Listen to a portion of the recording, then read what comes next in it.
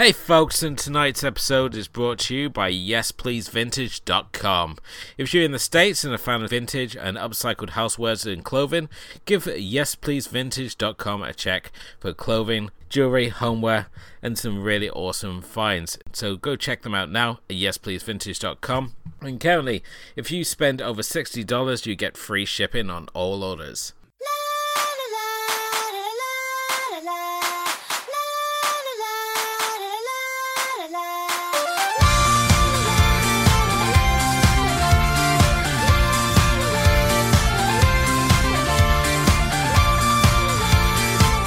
Hello and welcome to the Asian Cinema Film Club. I'm your host as always, Edward Jones, and joining me of course is my co-host, Mr. Stephen Palmer. Hello sir. And everyone else. Indeed. Sorry, I don't have an answer for that.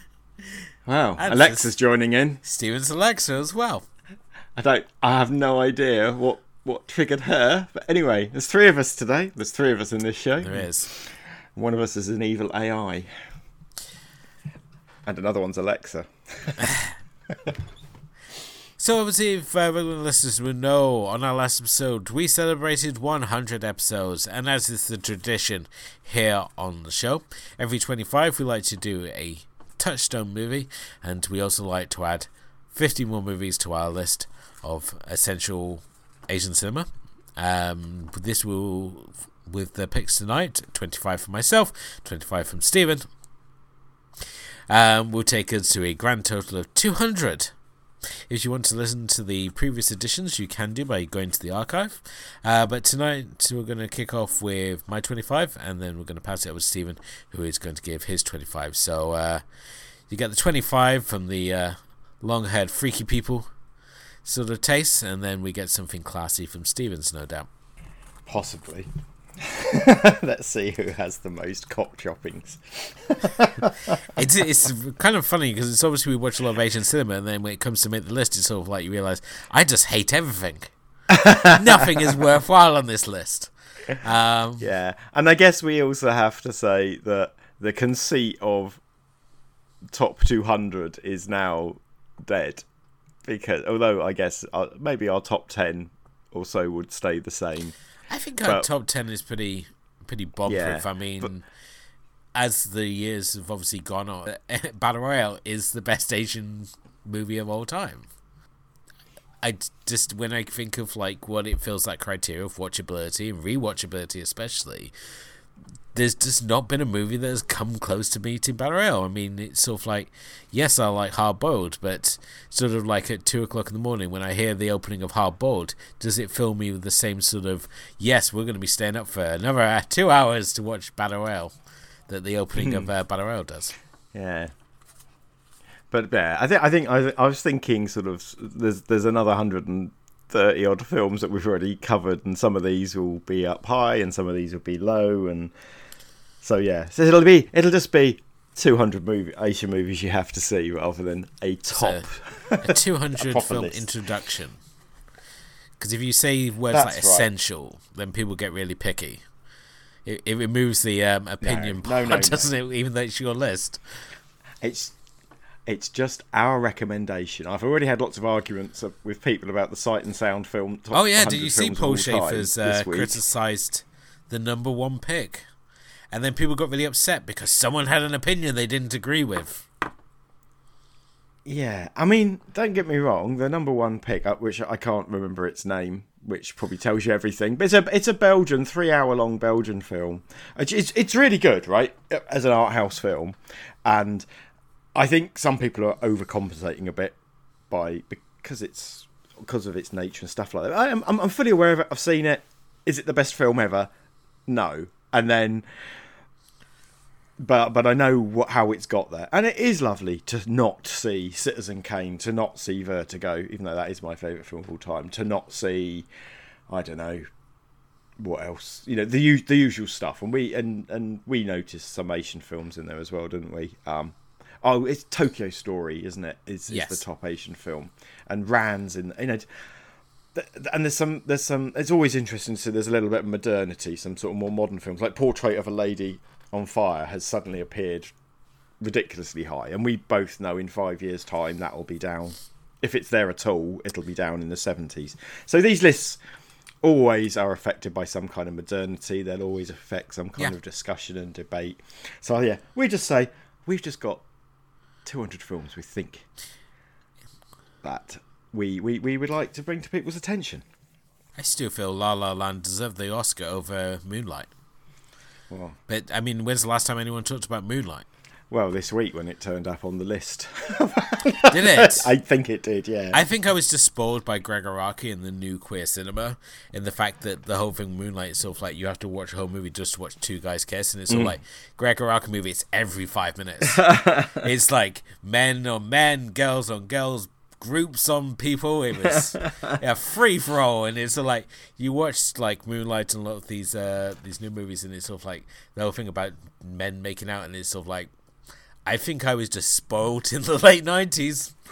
So and Paul it was Verhoeven was doing shit like that, you know. And anyway, come on, let's get on with your list.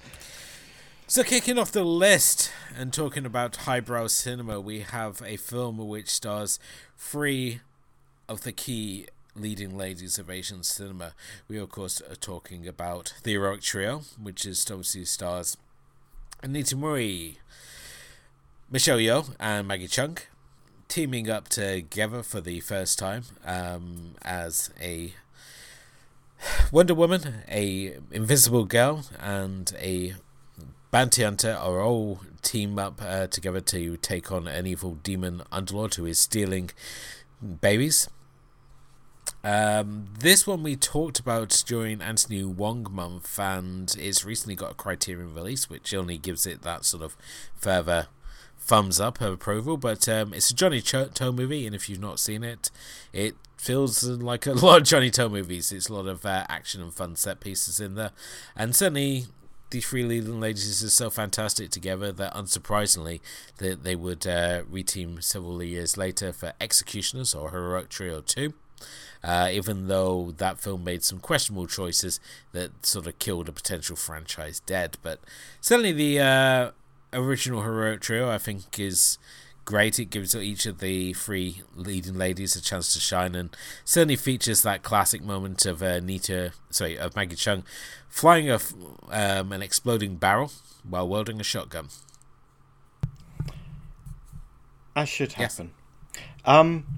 Yes. Do you know the most surprising thing about this choice of all is that it hasn't been on the list already? It hasn't really, has it? It's sort of like one of those movies that's recently had a reappraisal, because it was part of like the Made in Hong Kong label back when it first came out on VHS, and I really enjoyed it then, and for some reason it's just sort of always slipped under the radar, and I think it's just because it's had sort of reappraisal in the last sort of year or so that it sort of pushed it onto the attention. Maybe. I mean, great cast, Johnny To, you know, it's one of those Johnny To films that isn't. It's one of those unusual ones that he's done. I know what you say about the action and stuff, but you know, it's not a thriller, a sort of a triad or police-based thriller, nor is it a romantic comedy. No, it sort of sits in this.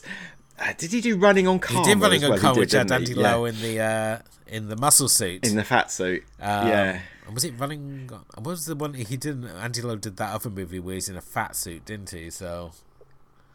Yes, I can't remember what that's called, but yes, I can't disagree with you. Thank you for taking one from my pick already. Really? I imagine you're going to do that about 17 times. It was in the mix. I haven't gone too hard and fast because you get the advantage of going first, but that just means you've got to think of them sooner. So that's the payoff that we have. So yeah, I fully support that choice. Cool. Next up, we have a rather controversial pick, as I've gone with a different film in this trilogy than a lot of people would have probably gone with as their pick, and I've gone for The Untold Story 2 from 1998, another Anthony Wong movie. Here, who turns up, once again, he was in the original film, and here he turns up as Officer Lazy Boots in a kind of Black Widow thriller in which a unhappy married couple invites the wife's beautiful cousin to sort of move in with them, and the husband is kind of led astray, kind of seduced by the cousin, and she turns out to be kind of a psychopath. with a sideline in turning people into meat buns. This one I really, really enjoyed. I enjoyed it more than The Untold Story, which obviously has that real big cat-free legacy behind it, much like the Ebola syndrome. But this one, as I said, I found this one to be a much more enjoyable film, and I thought it was just a lot more than just, wow, we've just decapitated a child, wow, we've just had horrific violence and turned people into buns. I felt this one's just a stronger story overall, but it's kind of overlooked. I don't know whether people were sort of like put off because they saw Untold Story 1 and thought, oh no, Untold Story 2 is going to be more of the same, and in many ways Untold Story 2 is a much more sort of polished and well-rounded film. So I can't really comment because I haven't seen this one. Still haven't got around to it, but I am a huge fan of Untold Story and Ebola syndrome. So, but I think I know what you mean, and there is also obviously the thing a lot, especially with Hong Kong cinema, that sequels quite often are in name only, which this does sound a bit like, that they don't often have continuing storylines or even continuing characters, and at best it's just one of the actors is the same, which this sounds like here. But I think it's I don't know of any great hate for this film. I just haven't personally seen it. Yeah, when it comes to trilogy, especially in Asian cinema, it's more recurring themes and ideas than characters. But staying on the Anthony Wong track, we have Taxi Hunter from 1993, directed by Herman Yao. This is basically Anthony Wong doing his falling down thing, as he plays the mild-mannered insurance salesman whose wife is killed when a taxi fails to turn up, and decides he's going to take revenge on all taxi drivers by taking them all out one at a time. Another one from Anthony Wong month, and I think it's one that we both really enjoyed. Yeah, I imagined you were going to have quite a few Anthony Wong starring vehicles, being as that's 30 films that you can pick from. Yeah, when you said the title, I thought, well, have I seen this? And then, of course, when you said what it was, yeah, I really enjoyed this. It's a really interesting sort of, it's sort of a bit of a thriller, isn't it? A bit of a dark comedy. With this basis in what was really going on, not about the killing, but the way the taxi drivers being on strike in the real world had generated this animosity towards them, and therefore this film comes out. But yeah, really enjoyable, and again, it wouldn't have been one necessarily. It was a new one to me this year, and I really enjoyed it. It was one of the. It was one of those things from your experiences in Anthony Wong month. Obviously, I only watched about half the films that you watched. That it was really good that you did that, because it brought this film to my attention that I'd never heard of. Yeah, I went back and forth. It was between this or Cop Image, which has the classic image of him wearing the shirt of himself, replicated into the poster for Black Rain. Where he plays the cop who's just obsessed with action hero cops. But no, I think and the whole of the Anthony Wong month, we had uncovered some interesting movies to say in that, and we also found probably one of the worst movies I've seen this year. The Medallion. What was that? As it went. Oh yeah, but you knew that Medallion was yeah, but anyway. you when to know something's bad and to exceed your expectations of how bad it is something completely different. Another film that we've talked about on the show this year is 1977's The Mighty Peking Man from the Shaw Brothers, their second foray into the kaiju genre, and sadly their last. This is their take on King Kong, as we get a giant ape stomping on Hong Kong, as a group of explorers travel to the Himalayas to capture this mighty Peking Man. Along the way, we have Johnny, our key adventurer, who's recently broke up with his girlfriend, but works out quite well as he gets to hook up with the jungle woman Samantha. And yeah, this was one that was fun on the show to discuss. It was fun to watch, and if you haven't seen Mighty Peking Man, it's definitely worth giving a look. Yeah, so this was the highlight of my experience with the Shaw Brothers box set #1 from Arrow. And just to follow up from last episode's rant about where is my Shaw Scope Volume 2, I can confirm to everybody it has now turned up. And I'd forgotten how many... Yeah, what films are on it. There's a lot of 36 Chambers of the Shaolin and its antecedents. and a weird rush to the end of the Shaw Brothers thing. But yes, anyway, I've got it. This film was great. This film, like I say, I think it's the highlight of that first box set. And it just makes you wonder, why are there no more than 2 kaiju movies from Hong Kong? Because it's really well done, I think. It's campy. There's some fucking hilarious stuff with leopards and elephants. Where you've got the interesting use of stock footage. A group of explorers who basically butcher their way through the Indian jungle.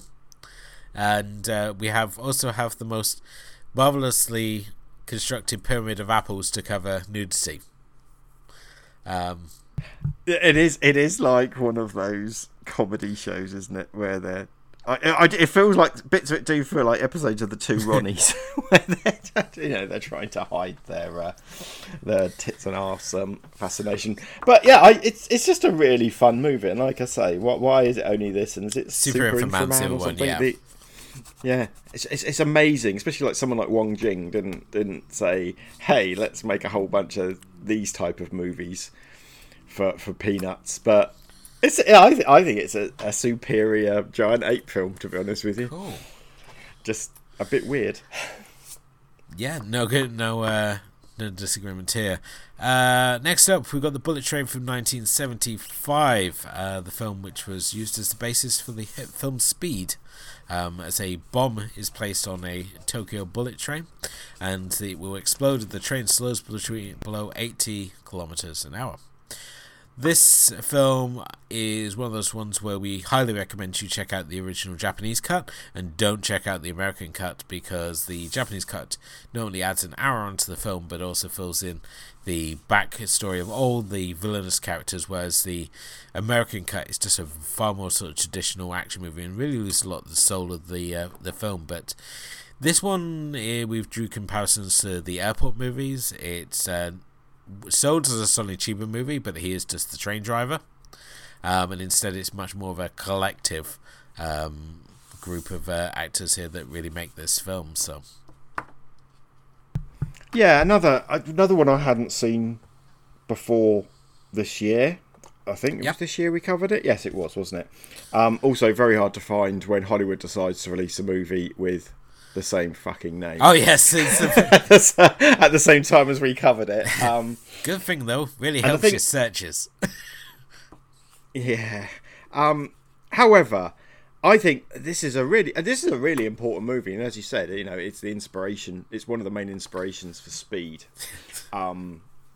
which one of the great '90s movies. But it's also a really interesting. It's a very Japanese movie. So you talked about. It's an ensemble piece. It's a lot of people in control rooms chatting away and some fake drama maybe going on. It's way better than in the airport movies. That's, well, maybe the first one. But as those airport movies get later and later, as somebody who watched Airport 76, the Concorde this year. That's a treat, isn't it? For other reasons. Well, it's all right. I still can't get it. All these years later, I still remember the line. That was the best scene I ever had. Yeah. But this is a serious drama. And it's really well done. But do you know what I mean with that sort of Japanese feel where there is the collective, where it is about the ensemble cast, where it is about the real heroes aren't always the ones driving the train, but actually maybe the ones who are planning the fix in some room hold away somewhere, which is something we see in lots of sort of Godzilla films, isn't it? And other kaiju films is this. I mean, obviously Shin Godzilla is the poster child for that kind of movie. But yes, it reminds me of other films like High and Low, Kurosawa's sort of detective thriller, I think which is based on an Ed McBain story. I could be wrong, but again, that's about the group of the police. It's not really about heroes and villains. So yeah, I really enjoyed Bullet Train. It was a unexpected treat this year. The sort of film you heard about, but until you watch it, you didn't realise how good it was. And something's telling me that they're doing a new release of it, but I may be imagining that. I'm sure I saw something about that. Anyway, check it out if you can. But it's not the one with Brad Pitt. Mate, Brad Pitt in it, no. Next, I got Ash is the Purest White from 2018, directed by Jia Zhang Ki, a Chinese film, because you reminded me the other week that we've done one film from China, which was Touch of Sin. Touch of Sin. Well, on Curse of the Golden Flower, Of course, I suppose we've done yes. as well now. But yeah, we haven't done a lot of mainland Chinese. Now, I'm really fascinated about this because I haven't seen this, but I picked it up from HMV about 2 weeks ago in a let's just pick up the cheapest shit I can find in the World Cinema section. So I'm really interested what it's even like. So sell it to me. Okay, well, this one I caught in Mumbai.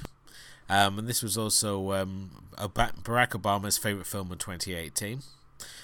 This film itself is set up as though it's going to be one of those sort of like a gangster thriller, something like Election, as it's set in this sort of rural town where the local mob element are sort of struggling to hold on to the few resources that are funneling through the town because it was a mining town, and when the mine moved out, it's sort of slowly becoming more of a ghost town, even though there's like rumours of it being like there's businesses coming in. At the same time, one of the mobsters' girlfriends finds herself sent to prison after she is saves him from being beaten up by a group of thugs. So for brandishing a handgun, she is sent to prison for 5 years. And the film basically follows her as she returns from prison 5 years later to try and pick up a life where things left off, only to find that things have sort of drastically changed in the years that she's been away. This isn't a film with a lot of big action pieces, but it features an absolutely standout performance here from Zhao Tao, who I'm not sure if she's an actress you're familiar with. She was in A Touch of Sin. Take your word for it. But she puts in an absolute phenomenal performance here, and I would say that her performance here is one reason to really watch this film. As well as the one action scene where her boyfriend is attacked by these mobsters, which is a fun street brawl sequence. But she is an absolutely phenomenal actress, and it's her performance alone which makes this film worth checking out, and certainly the reason I've chosen to add it onto the list. So it definitely sounds like a Stephen film more than an Elwood film. So I'm glad I've picked it up, and it'll get on the watch list in the next few months, no doubt. Next up, we have I don't think what the word is now. Where you got 3 films together. A triptych, is it? That's a painting, isn't it? But yes, I know. A trilogy. Yes. Is it 3 stories, or is it 3 different stories? A trilogy of horror films that brought together brings a portmanteau, I think is what they're called. Well, it brings together directors from Hong Kong, Korea, and Japan, in the form of Fruit Chan, Park Chan-wook, and Takashi Miike, for 3 extremes. Because if you can't decide between Box, have we not picked this before? Wow. Obviously, Dumplings is an important film for ourselves. It was the first film that we hung out and discussed way back in the MBDS showcase days. And then, was it a year or 2 later, we decided to randomly hang out again to talk about Ghost in the Shell. But 3 Extremes, if you've not seen it, it's definitely worth checking out. It's got the alternate cut of Dumplings from Fruit Chan. We also have Cut from Park Chan-wook, as well as The Box by Takashi Miike, which sort of furthered his end of his outlaw period. And had a lot of people at the time complaining, it's like, oh, Miike's lost his edge. But no, Miike hadn't lost his edge, he just moved on to other things. And I think between this and Imprint, and certainly Ishii the Killer, it was sort of like marking an end of an era for his style of directing, and him moving on to other projects, things such like 13 Assassins. And since then, he's just continued to churn out ever more interesting movies. Most like Sion Sono, who we can no longer talk about. I think we can talk about him. We just have to be less fulsome in our praise. I'm absolutely shocked that we haven't picked this before. You found a loophole. So of course this is the second Three Extremes movie. It's just known it's known as the Three Extremes movie here, because obviously I guess why. So it was a tartan jobby again, Tarzan, wasn't it? And over he here. wasn't put out Three Extremes 2. So yeah, which is technically the first one. But what I find interesting about this is when it was put out, I guess it got a tartan release because of the Miike connection, because of his film. Obviously, Dumplings, this is the shorter version. Fantastic film. I think Tartan may have also done Dumplings as its own release they did, as well. I've got a feeling Dumplings they did. is on release, and they were also on the Park Chan-wook train as well. So and to be fair, Park Chan-wook had not yet done Old Boy at this point, which I guess is the film that really broke him in the West. I mean, people knew about Sympathy for Mr. Vengeance and other things, but Old Boy put him into the mainstream. So this predates that. Really interesting film, great cast as well.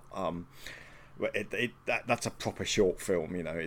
Here's a high concept with I'm not going to ruin it because I can't describe it without describing the whole plot. But yeah, no, this is a really good choice. Again, I wouldn't have even thought we hadn't already picked this, because I think it is a portmanteau. That is the correct word for it. And I love those kind of things. There's a whole bunch of Thai ones, like Phobia and stuff like that, which I think it really suits horror movies. I don't know why it particularly suits horror movies. I guess because a lot of horror movie stories don't really, although Dumplings does get to a feature length, but lots of horror stories are much better in this sort of 40 minutes, 50 minute sort of time frame, because the core of the idea can be put out. So yeah, what a you bastard.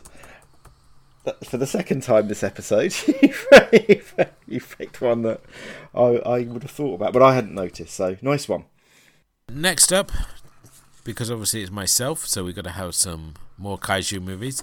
With the movie which has really started it all for myself. This was the very first Godzilla movie and the start of the obsession, which has continued for some 22 years of I've been writing about giant monsters, but for the obsession, it all began back when I was 8, and I saw for the first time Ibra Horror of the Deep, which is also known as Godzilla vs. the Sea Monster. But yes, Ibra Horror of the Deep is originally a King Kong movie, which got turned into a Godzilla movie.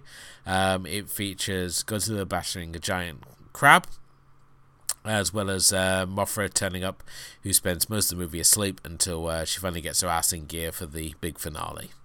But yeah, I think Ibra Horror of the Deep is still a really fun movie. I'm not sure if it ever really gets the sort of recognition as some of like the other films in Godzilla's back catalogue, but for myself, I've always enjoyed it, and I think it's a really fun entry, even though we'd have to wait until Godzilla Final Wars to see Ibra return once again. So obviously, I'm fessing up. I haven't seen this one yet, even with my lovely Criterion. It's not really a box set, is it? It's more like a giant, thin annual set. It's a pain to get on the shelf. That's what it is. Yeah, I'm looking at it now. It does not fit in my shelves in any direction or orientation. But yes, I haven't seen this one yet, so I'm going to take your word for it. If it's one of your favourites, it's probably not going to be a terrible film. Well, that's damning with faint praise, isn't it? No, I have yet to see a Godzilla movie I haven't enjoyed at some level. So I'm sure it deserves its place on there. But it doesn't mean we can fill up the whole list with Godzilla movies. Which is tempting, right? I'd say most of them are worth adding to the list. You can't have it if it's got Manila in it, though. Well, that would cause us issues then, so... We've already got one with Manila in, because I'm pretty certain that Destroy All Monsters was on our first list. So. Next up, we have a film from the director of Meatball Machine, Yudai Yamaguchi, with 2003's Battlefield Baseball, in which set in a world where teams can apparently field anything they want, from zombies to weapons, and a high school team finds themselves facing off against a team of blue-faced zombies, and hoping that their star pitcher, who has a lethal pitch called the Super Tornado, is going to be provide them what they need to win the big game. This is an absolutely bonkers movie, but if you see Meatball Machine, it probably gives you a heads up of what to expect. But this is also a film where the narrator of the film is also a homeless man's dog, which, if you think that's weird, it also happened in Hills of Ice 2, where the dog has a flashback. So the West is just as capable of coming up with bizarre ideas as the East. Have you seen Battlefield Baseball, Stephen? Because I keep threatening to bring it to the show. I have, but a long, very early in my career. Yeah, very early in my Asian cinema obsession. Yeah, as if that was my career.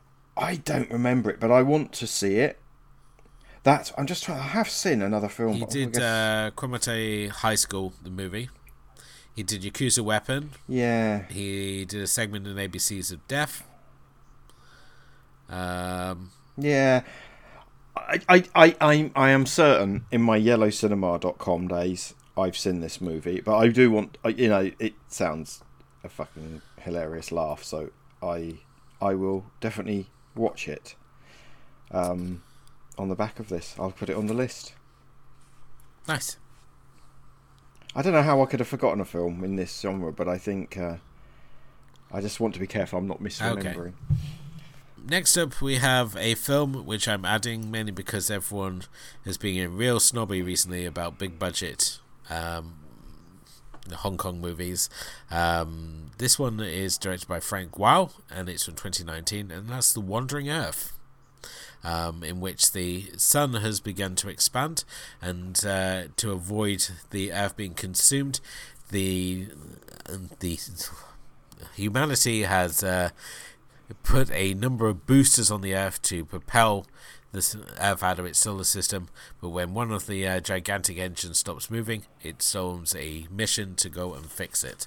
I really enjoyed The Wandering Earth. It's on Netflix, and it was a huge hit in its native Hong Kong, but there are people out there who will just dismiss it because it's kind of like the Hong Kong version of a Michael Bay movie.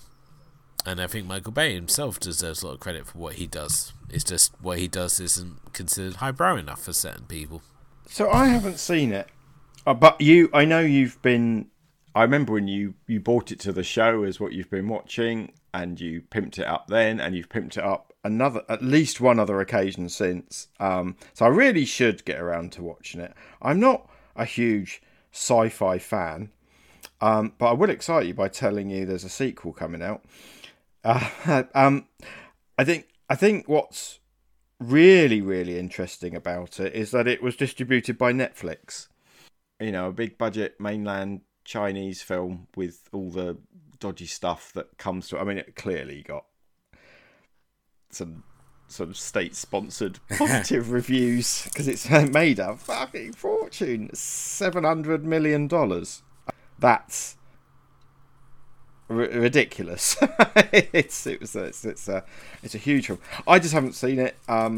If it's a goofy, silly sci-fi film, I will no doubt watch it one day. But it's the 5th highest grossing film in China of all time. I've got to be honest with you. Number 7 is Avengers Endgame, actually, so that probably shows you quite how well it did. But I've got a feeling.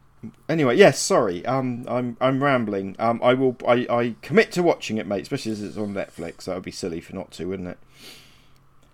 I've got to be honest with you, I haven't seen many of the top Chinese grossing films of all time that are from China. It's different world. Cool. Next up from 1963, we have Detective Bureau 2-3, Go to Hell, Bastards! Directed by Shizun Suzuki. This is just a real fun gumshoe crime drama. Directed from the same director of Tokyo Drifter and Branded to Kill, Youth of the Beast. This is a much more straightforward film, because I know that he's part of the new wave, and that can be a bit trippy, but this one's as I said, it's just much more of a straightforward private detective with Joe Shishido, old hamster cheeks himself, who's in a lot of these films. Here he plays a private detective who goes undercover with a criminal gang to find out who is robbing the US military munitions, and sort of finds himself caught up in a gang war. This one I really enjoyed. It's available on the Arrow player, which makes it even better. And it's one that I've recommended to you before, Steven, but you were so taken on my recommendation you didn't bother watching it. I still haven't watched it, although the title is fucking brilliant. Isn't it? Usually, I mean, I think a lot of Japanese films, if you literally translate the title, you will get stuff like this. But normally they're given some kind of other sort of more palatable or less obvious, new title. So I remember this. You said you watched this on the Arrow player, right? I'm pretty sure it got released as an Arrow thing, like when they were releasing. It was like when they were doing like the Diamond Guys collection and exactly. Yeah, they went to a little bit of a kick with Yakuza movies and sort of gangster movies for a little bit. That's right. So shame on me on this one, because I really should have watched it, because it's the sort of movie I like, and the title deserves a place anyway. I think just on its own, for that title, it deserves to have a place on this list. Next up, we have the film which gave us the legendary showdown between Jet Li and Donnie Yen. A film that we actually discussed here on the show as well. It's 1992's Once Upon a Time in China 2, directed by Sue Hawk, who's made a number of appearances on the show, but I think Once Upon a Time in China 2 is another of those standout movies from him. But if you've not seen this, definitely go check it out. I don't know what else to really say about this one. Well, I mean, you can't really go wrong with most of the Once Upon a Time in China movies, whether the Jet Li ones or the Vincent. 5 is released over here as Once Upon a Time in China and America. Yes, he's in that's Once right. Upon a Time in China 4, where he faces the pirates. Yes. I thought he was in 2 of them, but I tell you what, actually, he's in other Wong Fong-Hei. Is that the name of the character? Yes, whatever. So this one, we did do this one on the show, you're right. The first one's great. They're all great in their own. Even Once Upon a Time in China and America, I really enjoy. It's the budgets get less and less, and this one is especially good because, as you say, it's probably the film that brought Donnie Yen to a lot of attention, because he's fighting Jet Li, and I love all these films. I know what you mean, because this is just an obvious one, and why wasn't it on here already? You're winning a lot of these battles, sir. So highly recommended, but I'd actually recommend them all. And again, if I'm disallowing all Godzilla films, I have to disallow every Once Upon a Time in China film. But you never know. Another one might appear next time. I'd say for myself, 2, 3, and 4 are the best. 1's okay, but I think with 2, they really sort of nailed down the formula, and 3's got that same sort of chaotic energy to it as well. So 3's the one with the sort of the dragon. It's the one with the dragon. I have no idea what's supposed to be going on in that contest, but it just basically seems to be an excuse for people to punch each other.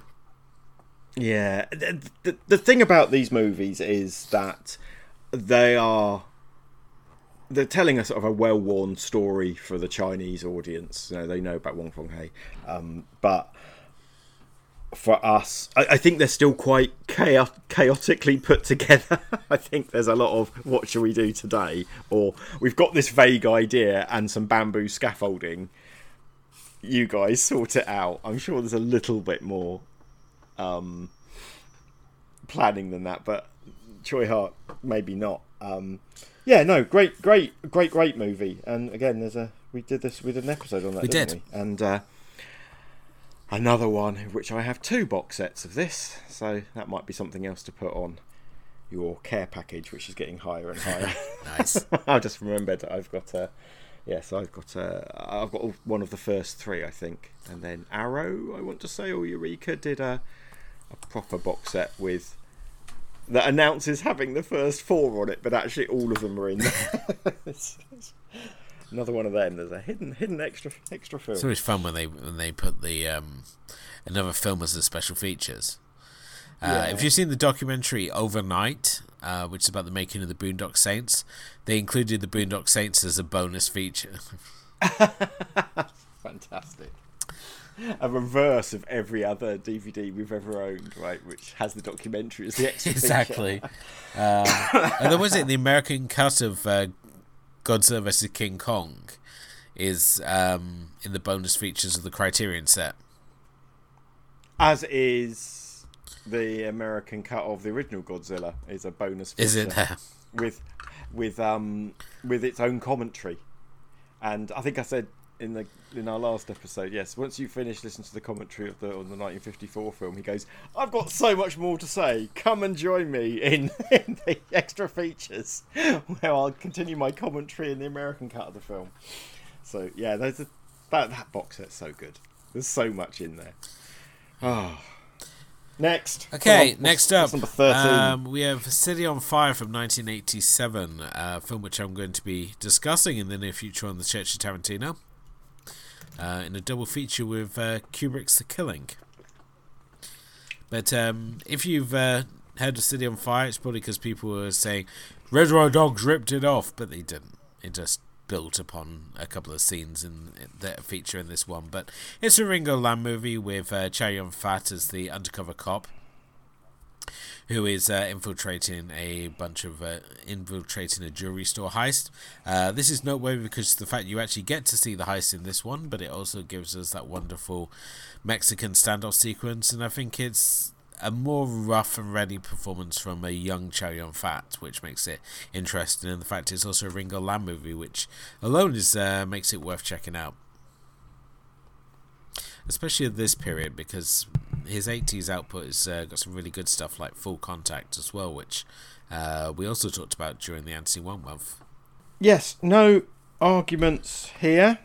The reason I'm being a little, what's the word, distant, I'm just trying to look something up, and if I remember rightly, this film gives one of our rivals so yes, it gives it its name. Are they still going? Yes, the Podcast on Fire guys. Oh yeah, the guys above us. Yeah, exactly. But Kenneth and the gang obviously have done a website for years before they even did podcasts. And obviously I'm aware of them. They've always been the rivals, mate. Whether it's a rival to Eastern Kicks or it's a rival to our podcast, but it gives them their name, and they're good. They're good guys, and they know their shit for sure. You just raised the bar. When you can join us. Maybe that's our thing for 2023. We take on Podcasts on Fire. That would be like taking on Zeus up in Olympus, like our own Kratos moment. We'd just be like on the back of a Titan, like taking on Olympus. It's like that would be what taking on Podcasts on Fire would be. But no, we're not going to do that. What I will say is they obviously thought it was good enough to name the whole bloody website and podcast after. That should tell you what a good film it is. Yes. There's another blog as well called Heroes Never Die, which is also named after an Asian cinema film as well. So. Yes, indeed. But yes, these guys have been around since the beginning of me writing about Asian cinema. So And they've got 325 episodes currently, so we've got a ways to go yet. Anyway, so let's stop advertising the rivals. Next up, for 2005, we have Election. Oh, bastard. Is that what's going to be on yours? It was in the. It's in the mix. Well, it's not anymore. This is why I've been hanging out with Kim, mix. and Kim's a fan of this Yeah. one. Also, this is a Johnny Toe movie, so there's been a lot of things to keep it in the forefront. I wasn't a fan of Election 2, and Election 3 is on the way. Here we see Simon Yam as a potential, the potential head of the Triad Society, who finds himself facing rivals as the council members come together to vote on who will become the new leader. All with the film itself revolving around the seizing of the Dragon Head baton, as loyalties are tested and people are double-crossed. I think this is a really fantastic film. It's a really, really good thriller and has a surprisingly dark ending to it as well. Also featuring Tony Leung, but I can never tell if it's Big Tony or Little Tony. Carfay is Big Tony. Yeah, episode 52. I was just thinking, we have done an episode on this. We have done an episode on this, yes. It was half our episodes ago we did this. Yeah, no, really good. It's a Johnny Toe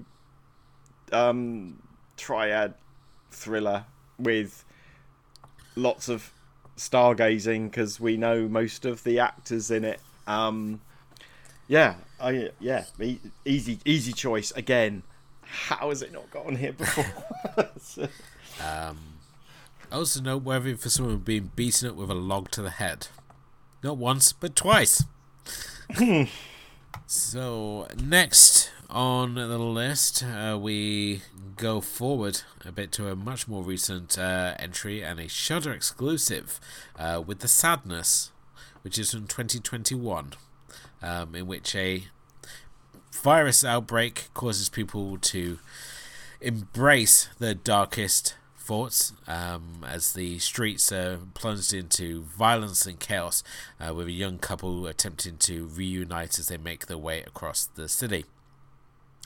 This one is incredibly gruesome. It's also another example of a director from the West going over to the East to make the really insane movie, much like we saw with Gareth Evans and the Raid movies.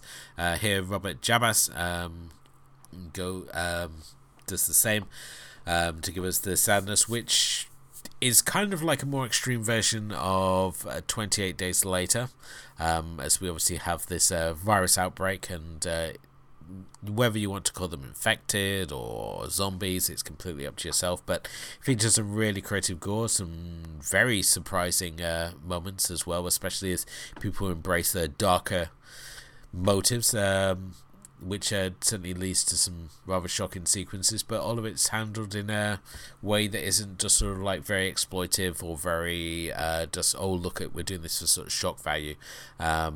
But no, I've thoroughly enjoyed the Sadness, even though it's probably not one I'm going to have in my regular rotation.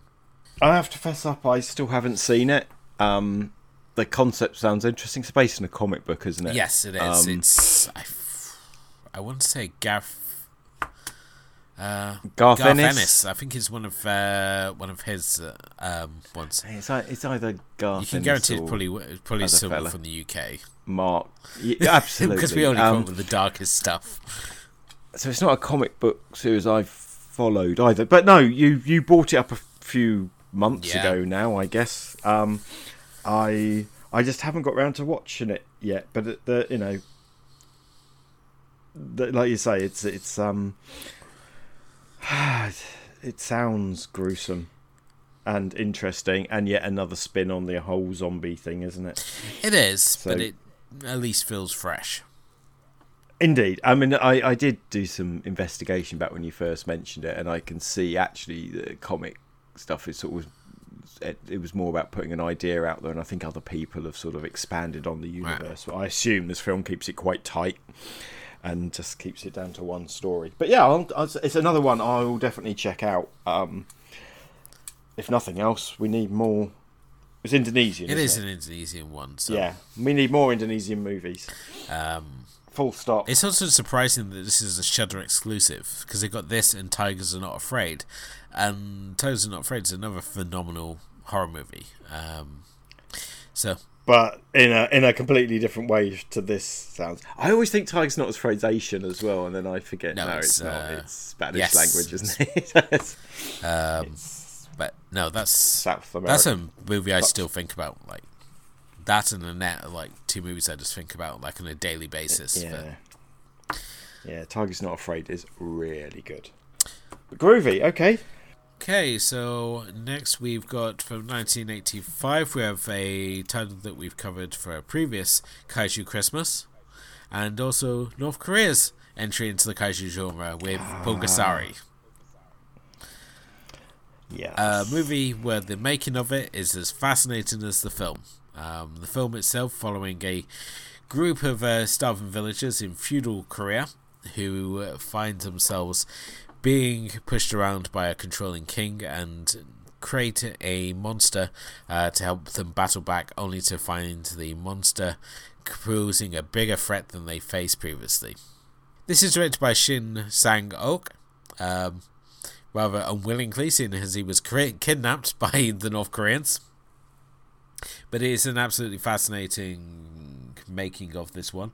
If you want to read the book of this, there is a book, a Kim Jong-il production, who was the head of, I want to say, was it propaganda or what? Yeah. Who something basically kidnapped his ex-wife, and then when he went looking for found himself kidnapped as well, and forced to teach the North Korean directors filmmaking techniques. But they also brought in monster effects from the special effects team over at Toho, who apparently found it one of the more enjoyable shoots that they've been on, but I suppose they haven't been kidnapped, so I think as an early episode, Dark Tales of Asian Cinema, I talk about the kidnapping of this, but without going too far into Pulgasari, which we then, as you rightly say, we covered a couple of years ago for Kaiju Christmas. It's fucking brilliant, actually. It's way better than you expect. It's a cover version of Daejeon. It's almost the same, but with socialist undertones about the people and stuff like that, isn't there? But I really enjoyed this when we watched it, and I was expecting it to be utter shite, and it really isn't. So yes, even people kidnapped and working under duress, and in a world where in a place where not very much is available, you can still make a good kaiju movie. So yeah, approved, you bastard, because it was another one I knew you were going to pick this. Did you? Yeah, I thought that was a given. Good. Again, another 70s movie now, Sister Street Fighter from 1974. The first film in the Sister Street Fighter trilogy, I would say. I think there's... Yep. Because I'm not sure the fourth one officially counts. This is another one we... The box set that came out has only got the 3 in it. So we'll take that as the law. But this one stars Izuko Shihome, as well as her mentor, Sonny Chiba. This is just a wonderfully bonkers slice of Kung Fu weird. If you want to see people engage in fight scenes where they randomly cut locations, so you can be fighting on a bridge, then on a cliff, and then somewhere else. It features men with baskets on their head, as well as a selection of really weird henchmen. I think this one is just a really fun movie. If you like your Kung Fu movies weird, then this one's fantastic for that reason alone. And it comes to the wonderful tagline: he's a one-man army, she's a one-woman death squad. Yeah, it's a real... This is one I bought to the show, I remember. You did. Obviously, because I'd bought the box set. Because that's what I do. She's got physical media all over the place. On my own, I'm keeping all these things alive. Yeah, no, it's really good, and it's yeah, it feels. It feels to me like it's a Hong Kong. Is it? It's China. It's Japanese, isn't it? It's a Japanese, but it's set in Hong Kong. That's right. So it's a Japanese version of a sort of martial arts Man from U.N.C.L.E. It's got that kind of just.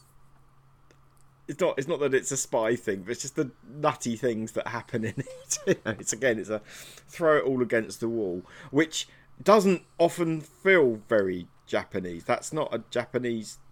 Obviously, there's all those little subgenres where weird shit goes on with rubber arms and stuff like that, and tentacles and things. But usually, they're sort of this kind of movie is fair. This just feels like a bit 60s, doesn't it? Although I think it was made in the 70s. It's not quite psychedelic, but someone was smoking something, or they'd eaten the wrong mushrooms when they put this one together. But it's huge fun. It's really enjoyable. I haven't watched the other two films yet in the set, so I doubt they're as good. The second That's never the way. The second film's especially funny. It's not as bonkers as this one, but it has its moments, certainly.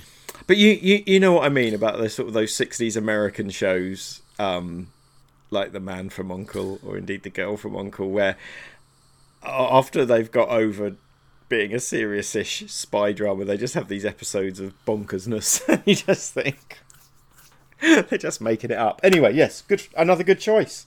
I haven't disagreed with any choices yet. That's good then. And you've only got, that's only number 17, so you've got 8 for me to argue with you. Okay. Now, if you obviously remember back to our Johnny To triple feature, my next choice was featured amongst that, and it's Breaking News from 2004, directed by Johnny To, in which the police have been beaten in a showdown with a group of bank robbers, decide to revamp their credibility by teaming up with the local media to chart the stakeout and takedown of the gang who are now hiding out in a rundown building. At the same time, the crooks decide to start using the media, playing the media at their own game, bringing a new twist to the police versus robbers showdown. This is a fun action thriller. As I said, we watched this along with Running on Karma and Life Without Principle. Oh yes, yes. Which is actually really good. Was an interesting triple feature to do, but I think this was the real sort of standout of that phrase. So I got nothing else to say on this one. So sorry if you're like, yeah. No, it's a classic Johnny To. He makes these movies, or him and the Milky Way gang make these movies all the time, and it's really interesting. It's got stuff, as well as being an interesting police thriller, it's got stuff to say about the role of the media and things like that. So there's a little bit more going on. So yeah, I agree. Yeah. Your 18 film run continues. Okay. Now time for something a little classy. With a movie that Sound certainly love. From 1953, we have Tokyo Story by Yoshiro Ozu, in which a elderly couple set out to visit their adult children in Tokyo. This is a long movie, but at the same time, it's very engrossing.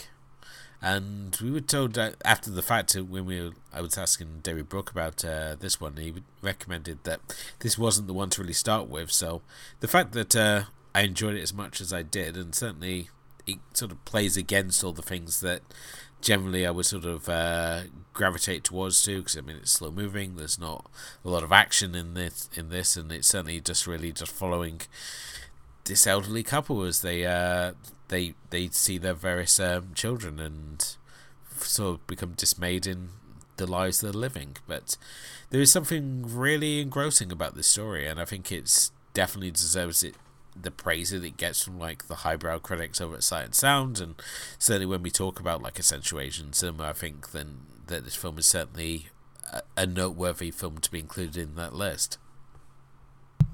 I mean, it gets on every list, right? So I'm not going to say, oh my God, this is shit.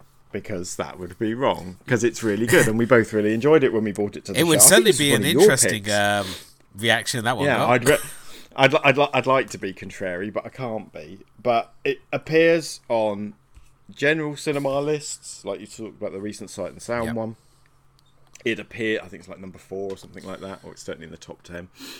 It appears on the best of Asian cinema, the best of Japanese cinema, the best of world cinema lists. It's a perennial top 10 in any film list that's going to look at outside of the outside of Hollywood. Ozu, of course, as a director, up there with sort of Kurosawa as the two grandmasters of Japanese cinema.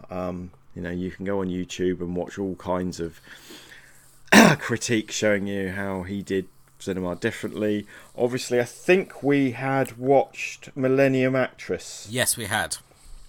at a similar time as we saw this. I think that filled us in a bit as well on what was going on, because the sort of the Ozu sort of style is very much referenced in that film as well. So yeah, throw me a bone, mate. I'm not going to say this is crap. It's really good. I really enjoyed it as well. I am not that knowledgeable about Ozu. Myself neither, So it's unsurprisingly. So it's very interesting what David said. Obviously, we trust David's knowledge on these things a lot, because if I'm art house, then I'm more fart house than art house. I don't know. You brought the Insect Woman to the show this year as well, which I would say is very similar in many ways to this. Yeah, film, so these sort of realist dramas, and I think I enjoy them because sort of one of my other passions is British cinema, and it feels very similar to sort of those sort of kitchen sink dramas from the 60s that I so love as well. So it's a style of story I enjoy, those sort of social realism stories. So yeah, well done. Another one that I can't pick. Okay, so now we've got from 1988, Grave of the Fireflies from Aizo Takahata, which is one of those Studio Ghibli movies that nobody ever likes to watch because it's got this reputation for being extremely depressing, but at the same time it's just a wonderful character piece about a brother and sister who, in the final months of World War II, find their lives thrown into chaos when their mother is killed in an air raid in Kyoto, Japan. They move in with their aunt, who is just horrible, and eventually set out to try and survive on their own, living in an abandoned bomb shelter, only for things to go quickly south from there. This one doesn't go as hard as like Barefoot Gen, which obviously shows like the bombing of Hiroshima.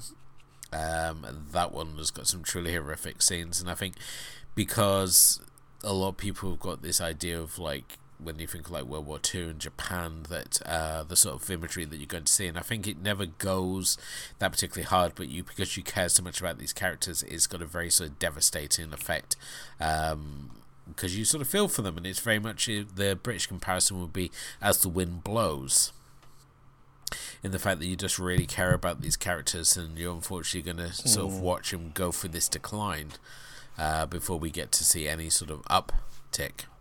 So this is a film we've talked a couple of times about bringing to the show, isn't it? I think I mentioned it a couple of weeks ago, but I've always steered clear of it. But I really like these Studio G films that are less in the fantasy. I think I've already bought my favourite to the show, which is not to the show, but to the list when I talked about Only Yesterday, which, although isn't as dark as this one, it's very much an adult drama film that just happens to be animated. That's a film talking about nostalgia rather than death by radiation.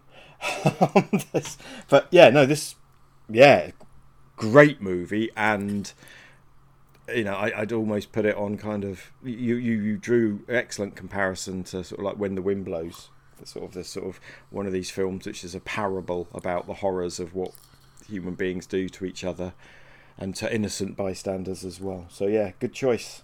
So, following this up, we've got another Park Chan-wook movie. We've got The Handmaiden from 2016, which is possibly one of my favourite films of this year.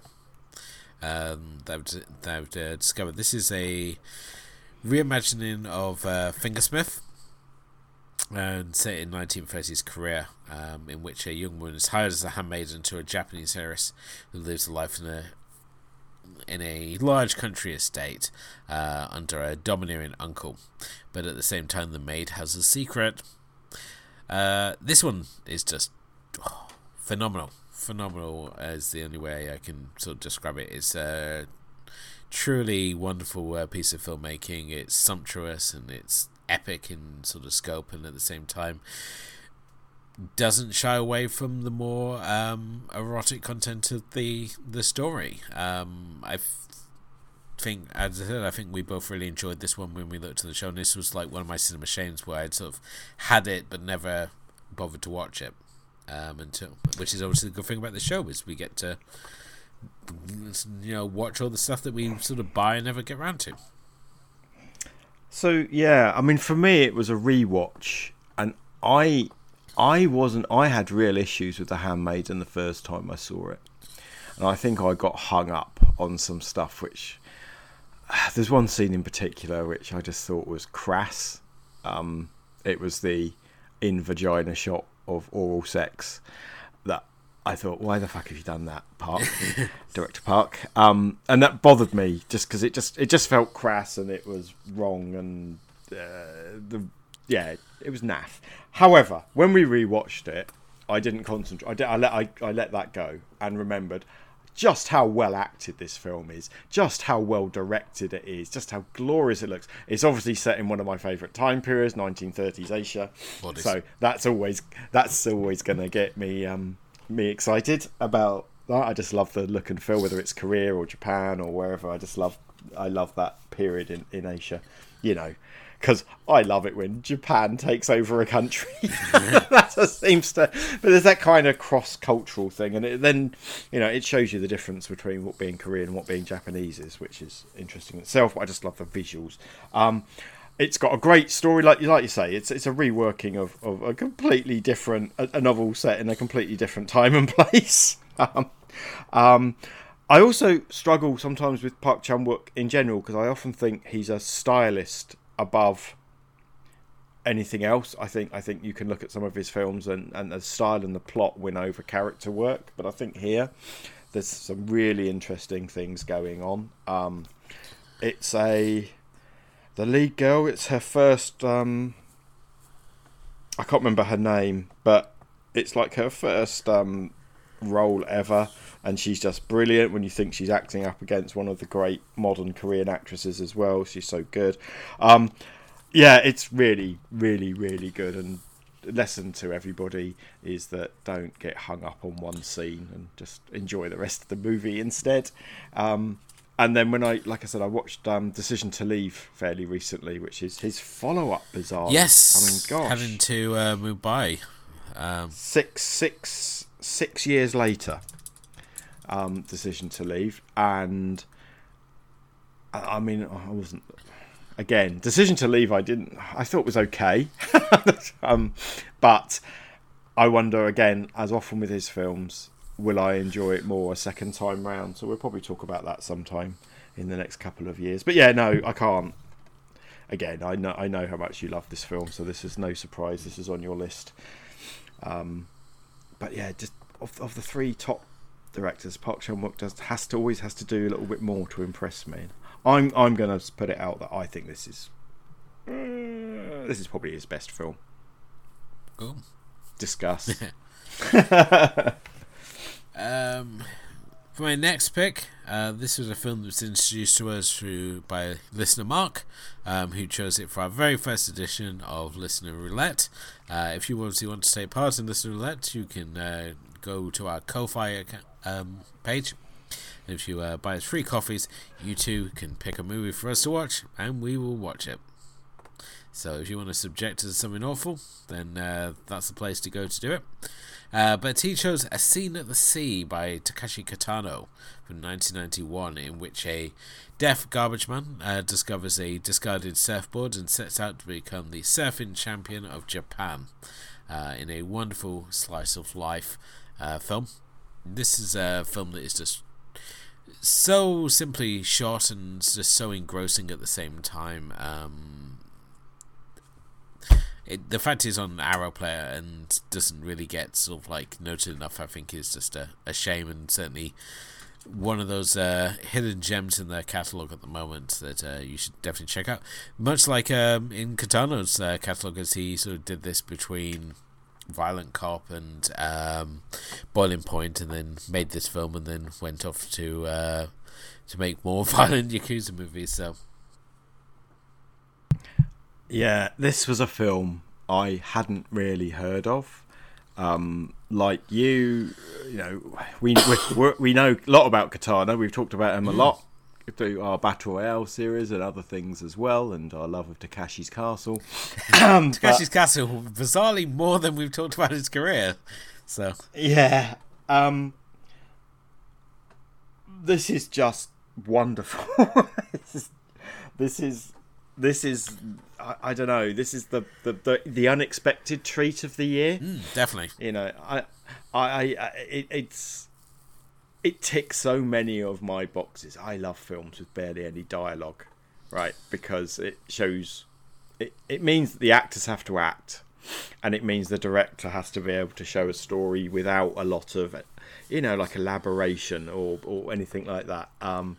It's really touching. It's really lovely. It's really simple, but it was absolutely engrossing, and we'd never have watched it. We wouldn't even known it existed, I think, is fair enough to say, if it hadn't been for Mark bringing it to our attention. So, yeah, an absolute delight, and yeah, it gives me hope for some other films I'm hoping to bring to the show, that, as you love it as well, that maybe I shouldn't be so scared of some of the things I bring. But brilliant, absolutely brilliant. So next up, from 2019, we have The Gangster, the Cop, the Devil, directed by Lee Won-tae.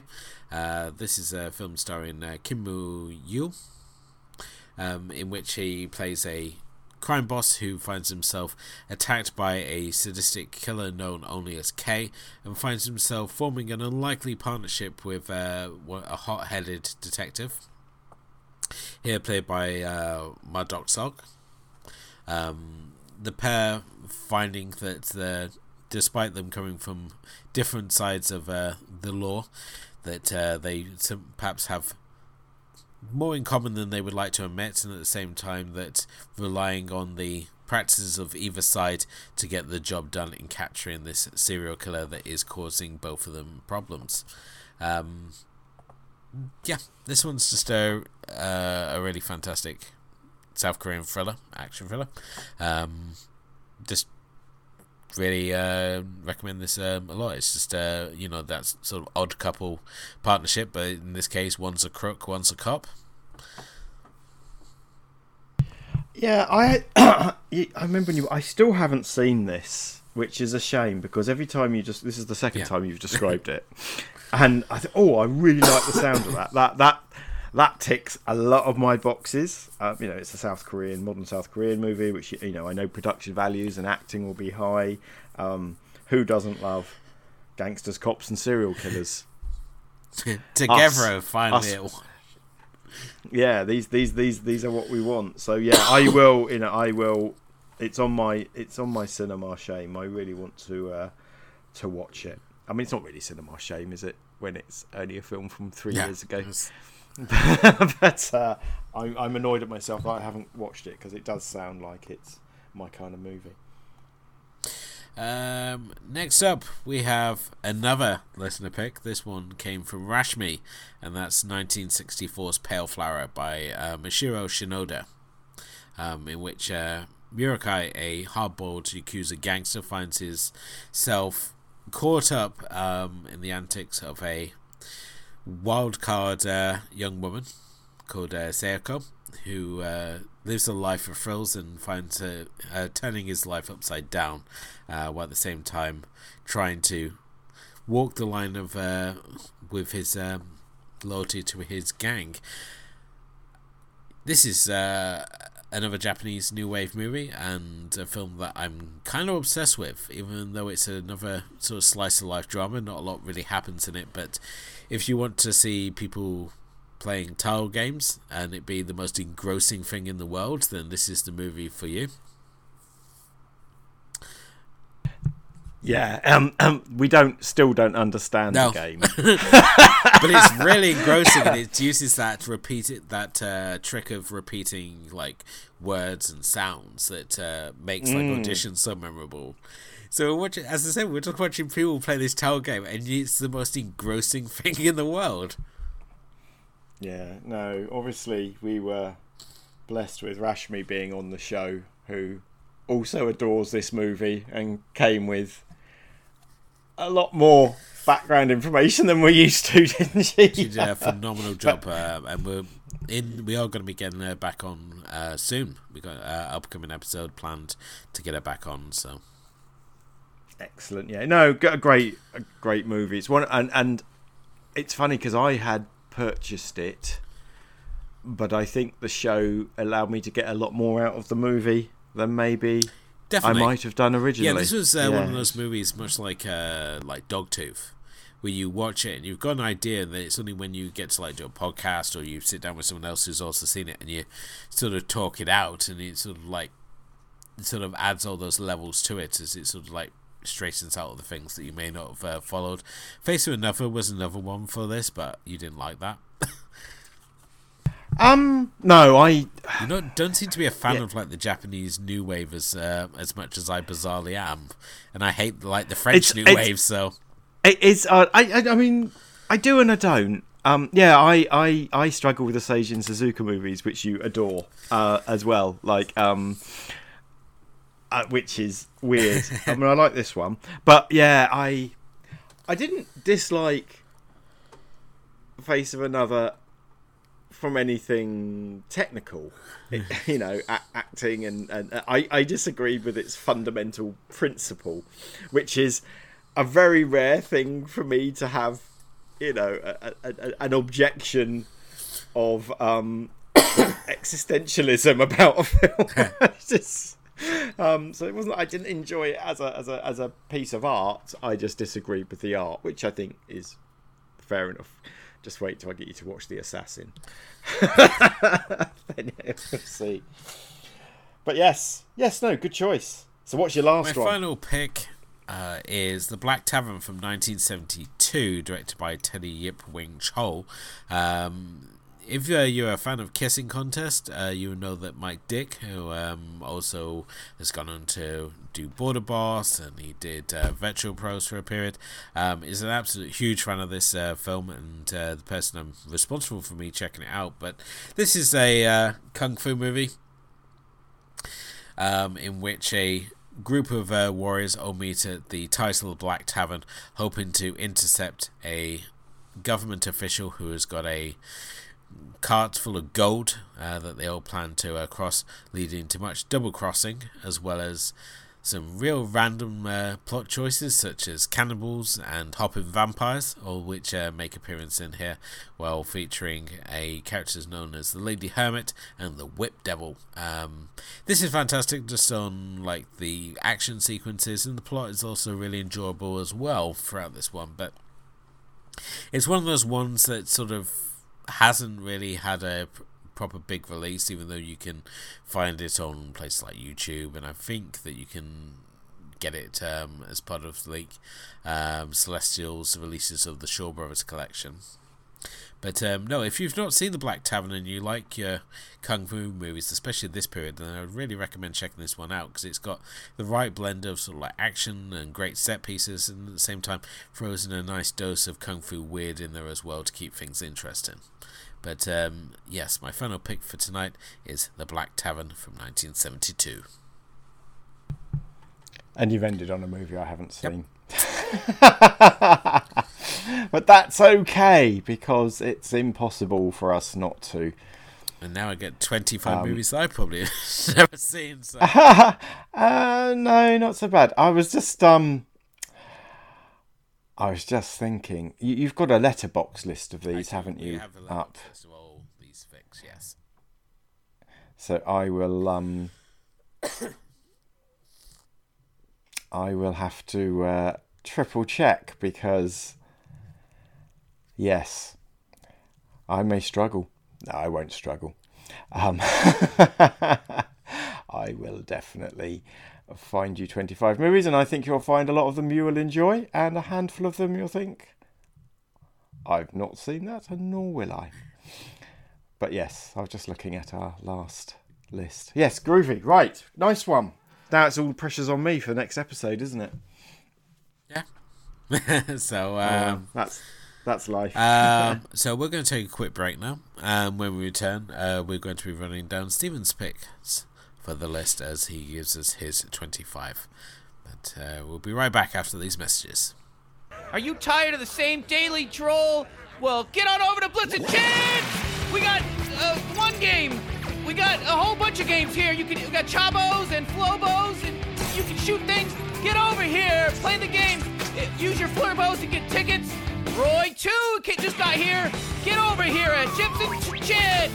It's the coolest place in the world. I get to be in the commercial. Hello, everybody, and welcome to the Cinema Recall Podcast here at ThatMomentIn.com. I am your host, The Vern, and on each episode, myself, along with a guest, will be talking about an iconic scene from a classic movie. Which films will we be discussing? Well, that's all up to you, because before each episode airs, we're going to be giving you a poll of great flicks to choose from. Whichever one gets the most votes, that's the one we'll be talking about. So, listen to the Cinema Recall Podcast on the site ThatMomentin.com, or on iTunes, Stitcher Radio, or Podomatic, or SoundCloud. Thank you very much, and I hope you enjoy it. And we're back. Obviously, in the first half of tonight's presentation, we had myself who presented my first 25 picks for tonight's list, and now it is time to hand over the duties to Stephen, who will now present his 25 that will be making up our 50 films that will be added onto our list, bringing our grand total to 200. So, Stephen, where would you like to start then? Okay, so this was really hard, as we were speaking about before recording. But it's my own fault because I let you go first, which means that I have less pickings from the show to talk about. But then I remembered I've been doing this a long time and there's loads of things. So I've got 25 films from various countries. I'm going to go through it country by country and year by year, if that's all right. Just because I put it in a spreadsheet and I thought I'd organise it. It's trying to be fancy now, aren't you? That's what it is. Well, yeah, I just was afraid I couldn't remember all these films. Anyway, let's start. So I'm going to start in China. I've got a couple of films from mainland China, which we talked about in the last part, where we really don't cover enough films. And I've picked one from 2009 called Cow. And it literally is the story about a man and his cow.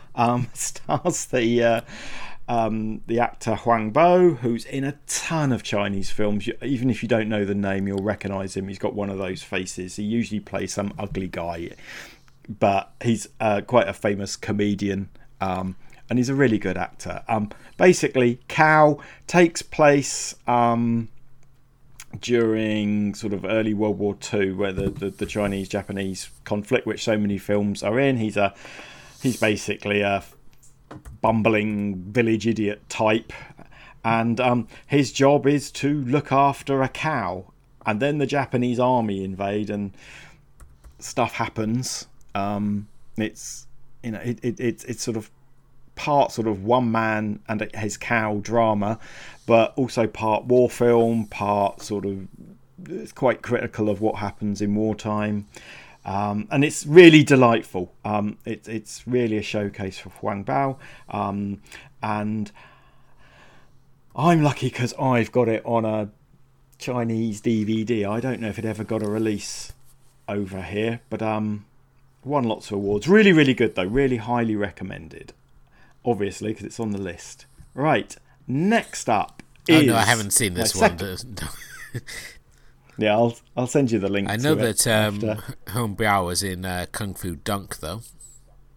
I think he is. Yes, he'll probably be a mainland face in Kung Fu Dunk. That's an Anthony Wong special, isn't it? Kung Fu Dunk, and is Anthony Wong in Kung Fu Dunk? Isn't he the dad, or am I? No, I'm thinking something else. But it is Jay. There, so.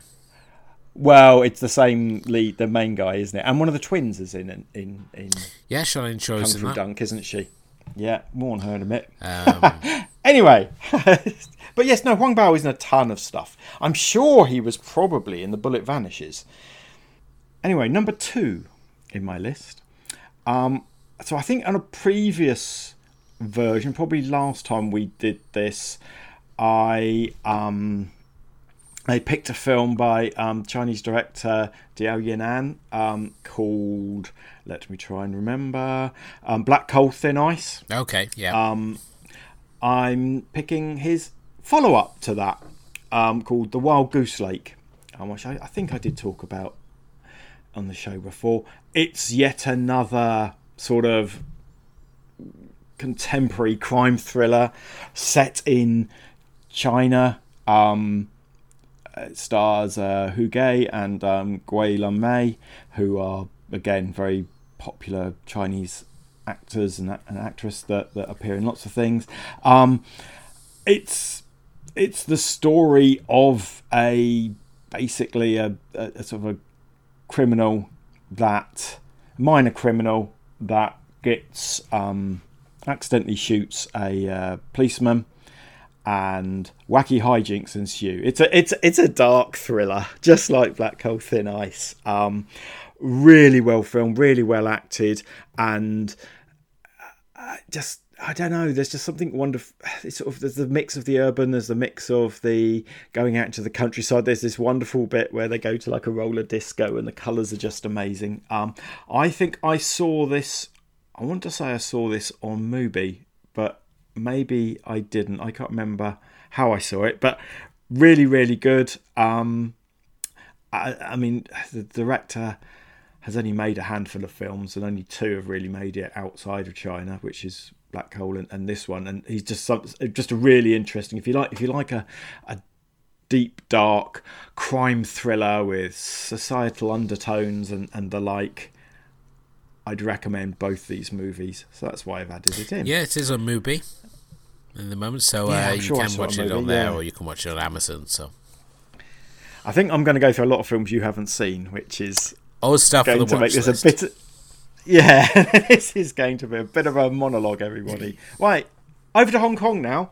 And number 3, a film I only rediscovered very recently, although I had reviewed it a long, long time ago. But it popped up in my YouTube sort of suggestions because somebody had uploaded a copy of it to the YouTube, which is good because I've never been able to find a DVD of it or anything like that. It's a Shaw Brothers movie, but it's not a Shaw Brothers kung fu or even a horror or even an erotica. It's a batshit crazy spy type police thriller in full 1960s style, if you know what I mean. Sort of like it's called Temptress of a Thousand Faces from 1969.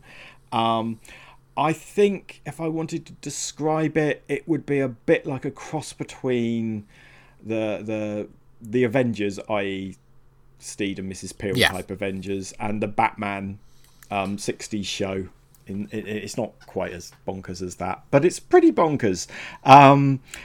Basically, it's the story of there's this criminal who goes by the name of the Temptress of a Thousand Faces because she's a mistress of disguise and she's on a crime spree, and then a female detective announces that she's going to bring down the Temptress of a Thousand Faces, and they head off against each other. And the Temptress has got a secret base, and then the Temptress has this. She's got masks like in Mission Impossible, that kind of thing. And she ends up impersonating the policewoman and seducing her boyfriend and getting her in trouble. And it's just bonkers. And there's scenes that don't make any sense, as you might expect. It's colourful and funny. It also has some not bad fight action going on in it for what it is. And there's some really nice stuff with split screen stuff, which is really quite effective for the time. It's what shall I say? It's also really interesting because it's almost totally female led. Everything's sort of put on its head, so the antagonist and the protagonist are both females, and the damsel in distress is the boyfriend. So it's kind of very a feminist, if you want to say that. It's not, because people are walking around in their underwear and stuff, so it's not that feminist. It's still quite leery. And the last scene is horrendous. It's just I'm not going to go. It's not graphic, but what the sexual politics on display, all the good work done in the previous hour and 10 minutes are blown away. But yeah, I think it's a bit of a Shaw Brothers. I think they did a couple of films a bit like this, but I rewatched it again yesterday and remembered how much I loved it the first time. And so definitely you can find it on YouTube. Cool. Reminds me a lot of the premise in many ways of like Invisible Man versus Human Fly. Yeah, but just think about it with a lot more colour and women and high kicking stuff. I think you'd get a kick out of it. Okay, number 4. Hong Kong movie number 2 is a film I've talked about a lot recently, which is An Hui's Boat People from 1982, which I've been pimping a lot because it's had a nice restoration and blah, blah, blah. But also it was one of my cinema shames until very recently. Now, An Hui is a director that we haven't really talked about at all, which is a bit of a shame on us. She is one of that sort of new wave of Hong Kong directors from the sort of the 80s and 90s, very much so, along with people like Choi Hark, who we've talked about a lot. And she makes all kinds of fantastic movies, and this is like really famous. It's part of a sort of it's not really a trilogy, but a part of 3 films where she was looking at the what was going on with people in Vietnam, Cambodia. I've just lost. It's Vietnam. Yeah. It's Vietnam. So I just had a sudden crisis of confidence. What was happening in the sort of late 70s, early 80s, post-Vietnam War, where the communist government had taken over and lots of people were trying to escape for various reasons. Boat People is a sort of it's a drama. I had assumed it was a documentary, but there is another thing that she did which was a documentary, which is why I've got confused. Anyway, it's a drama. A Japanese photographer goes who was there when the communist government won the Vietnam War, is invited back by the government to have a look at these sort of new areas, these settlement areas where they're trying to show off how great the new Vietnamese society is. Obviously, long story short, it ain't fucking great at all. And what actually happens is the story gets grimmer and grimmer and grimmer. If you want to see like an 8-year-old boy blown up by a mine, this is your film. If you want to see a woman who is forced into prostitution and then has to commit suicide in the street because she gets caught doing it, this is your film. If you want a really dark ending for your protagonist, this is your film. Happy times all over, isn't it, with you? But it's so good. It's also a really early appearance for Andy Lau, who people will know from various films, but I guess mostly as the sort of the criminal turned cop mole in Infernal Affairs.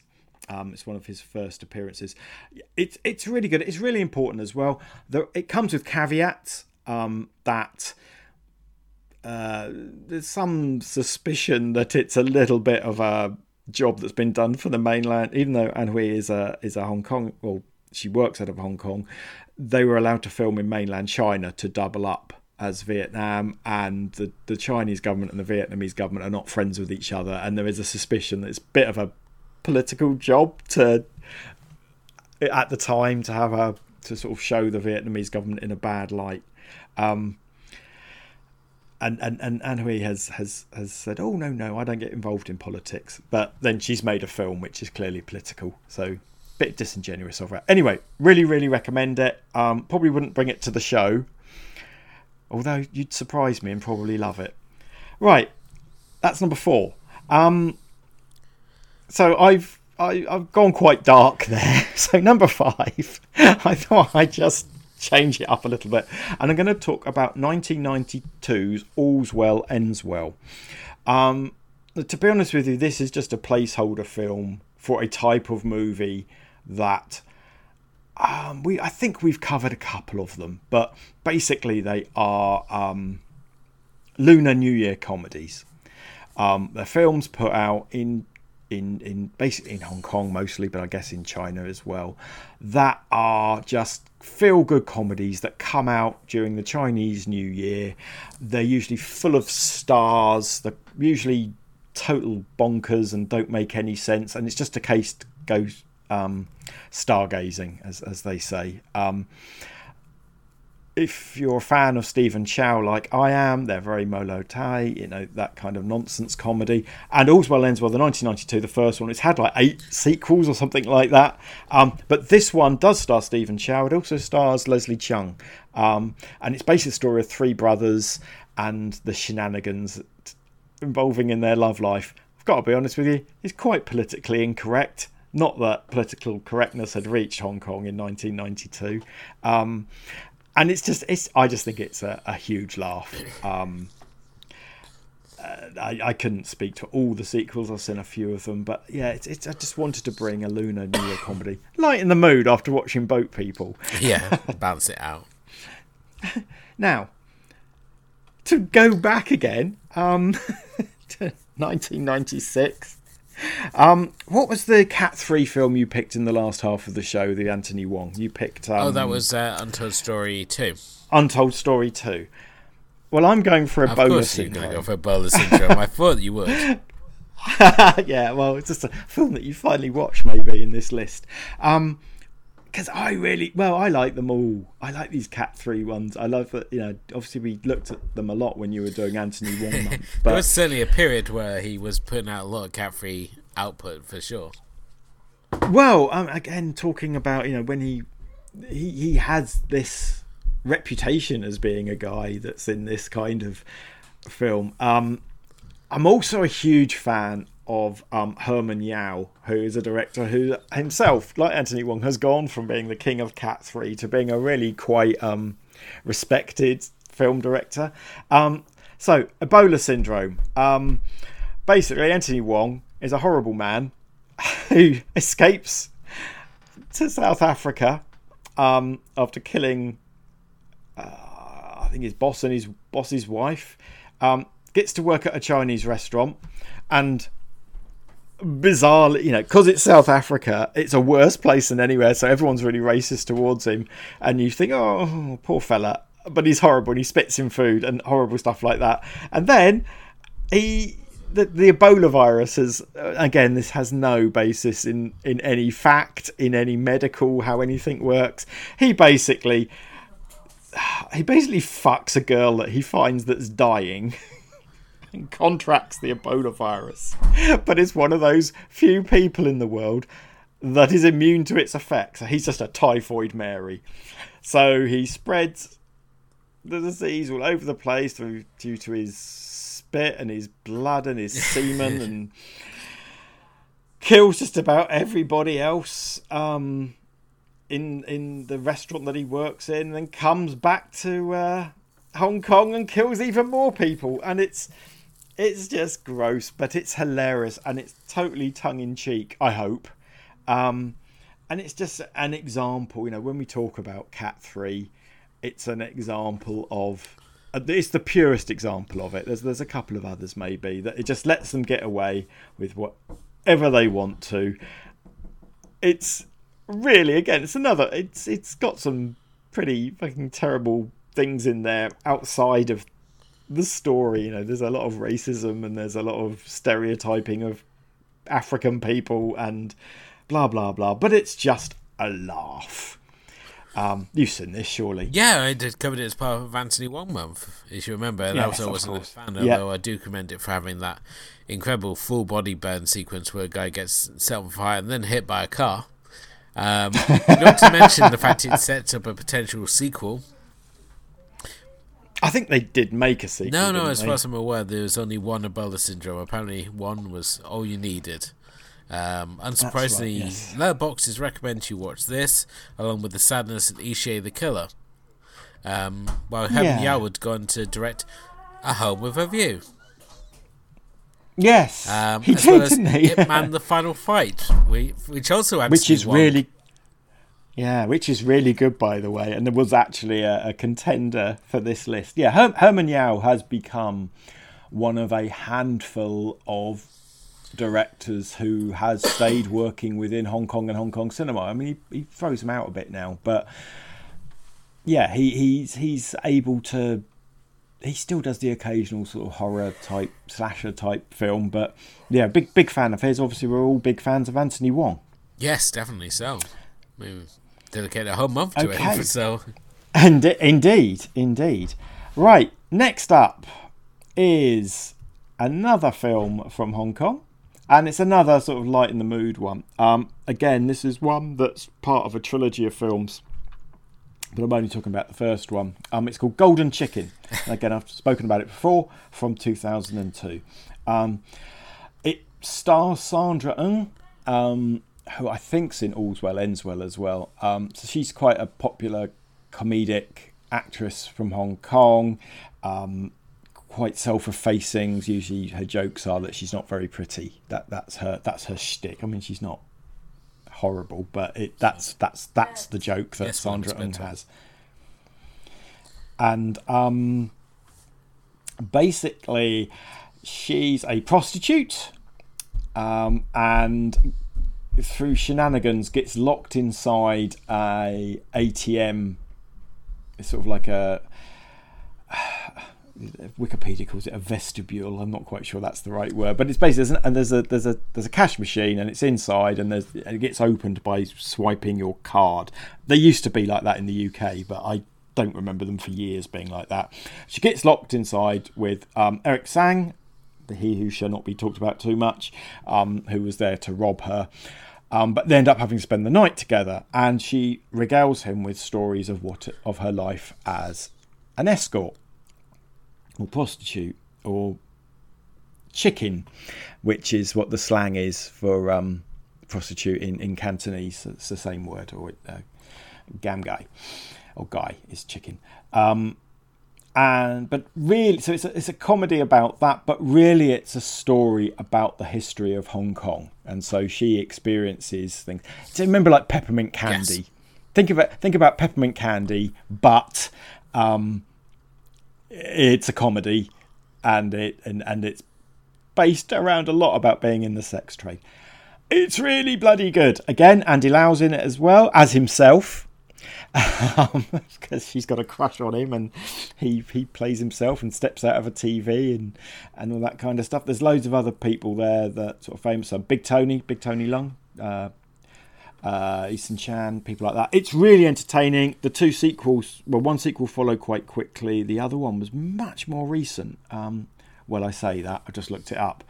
2014. To me, 2014 is recent, I guess, really. That was 8 years ago. But yes, really recommend Golden Chicken. Might be something I'll bring to the show at some point, I'm thinking, because we haven't done enough comedy. It's always so dark. Oh, right, another comedy is next up. This is 2002 as well. Now, this is not a great film, all right? This is, but I'm picking this because I wanted to highlight one of my favourite actresses, and this was sort of her breakout role. So this is called My Wife is 18, starring Charlene Choi and Ekin Cheng. It sounds quite creepy, but it not really. Basically, in the story, Ekin Cheng is a sort of 30-year-old man. He's been studying in England for years, in London. And he's got this. He's trying to do this thesis on women, which obviously he doesn't get women, so he never gets his masters, and he tries again and again. As the film opens, he splits up with his girlfriend because she says she's cheated on him 9 times and she never gets around to splitting up with him, and just, 7 men and 2 women, and that's where we are. It's that kind of silly sort of romantic comedy sort of thing. Because meanwhile, his family and another young girl's family, played by Charlene Choi's family, have sort of got together, and there's an elderly grandmother, and she just wants to see her grandson married off before she passes away. Obviously, there's an age gap. 30 to 18 might not be the biggest sounding age gap in the world, but it's quite creepy when you think about it. They have no interest in each other, but they get married to I think the young girl, Yo-Yo, Charlene Choi's character, sort of does it for a bit of a laugh and to shut her family up. Ekin Cheng does it to make his grandmother happy. But they come to an arrangement that in a year they'll divorce. And there's no impropriety to go on. They weren't even going to live together. Events then turn out that their grandmother dies very quickly. And Yo-Yo goes back to Hong Kong. And then Ekin Cheng turns up. And they have to live together for a little while. And then he turns out to be a new teacher in her school, and he falls in love with another teacher, and Yo-Yo tries to use him to get the boys that she fancies to like her, but guess what, she really, really falls for him. So it's a silly little comedy.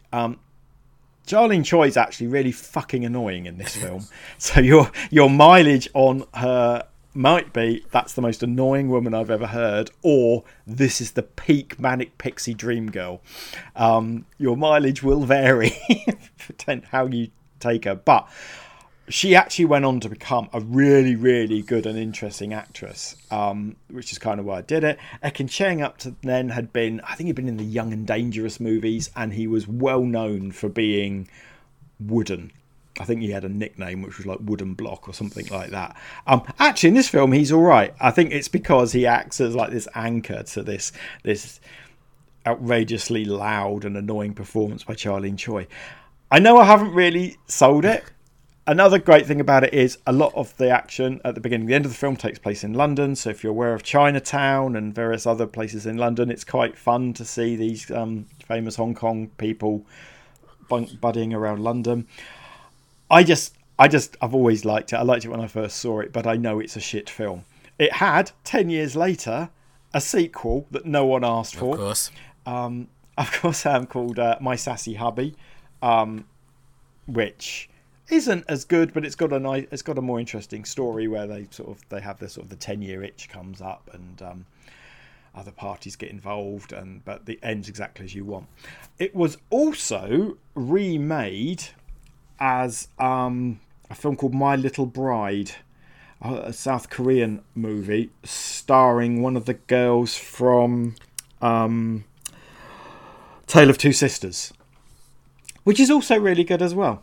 I'd recommend any of them. So there's 3 films in one there. But again, I'm pretty certain most people can say, that's shit. Right, that's Hong Kong done with. Another film I know you've seen. And I'm going to stretch out our tentacles of what is Asia. So we do concentrate on Southeast Asia. We try and stick with Hong Kong and China and South Korea and Japan on the whole, a little bit of Thailand, a little bit of Indonesia. But Asia is a lot bigger than that, although we ain't going to include the Asian half of Russia because that would just be too hard. But I will include, we've both watched a Indian film this year that I think we both found to be an awful lot of fun despite our preconceptions. So it's not a Bollywood film, it's a Telugu film, but RRR, or I forgot what it stands for now. Rise, Revolt and Raw. Yeah, that's right. I think I was sold on it the minute a man punched a tiger, but there's so much more to it than this. It's basically historical characters, real genuine historical characters, amped up to 11 in some kind of Indian superhero bromance. And even though it's over 3 hours long, I was so hugely entertained. I've got a real blind spot to Indian cinema. There's a handful of films that I've watched in the past. Mary Coe and Checked Out India, sports movies basically, I think are the only ones I've ever watched. But I think this was on Netflix or something, and everyone was talking about it, and I thought I'll have a go, and it was amazing. I just enjoyed its utter over the topness. I think you poo-pooed it to start with, then you watched it and changed your mind. Yeah, the point was that the scene that they were showing, first of all, was the one where he's wrestling the tiger.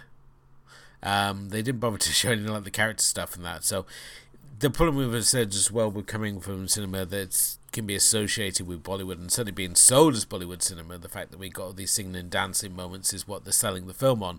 It does mean that you enter into a preconception, and then you add on the fact it's like 3 hours long. It's can seem like a bit of a daunting sort of task, but I think it's managed to win over a lot of people in much the same way that Battle Royale did. It's just managing to charm a lot of people who've seen it, and the fact it's on Netflix as well really helps, because you can break it up, which I thought for myself was like one of the better ways to view it. I just had a blast with this film, and Places your bro.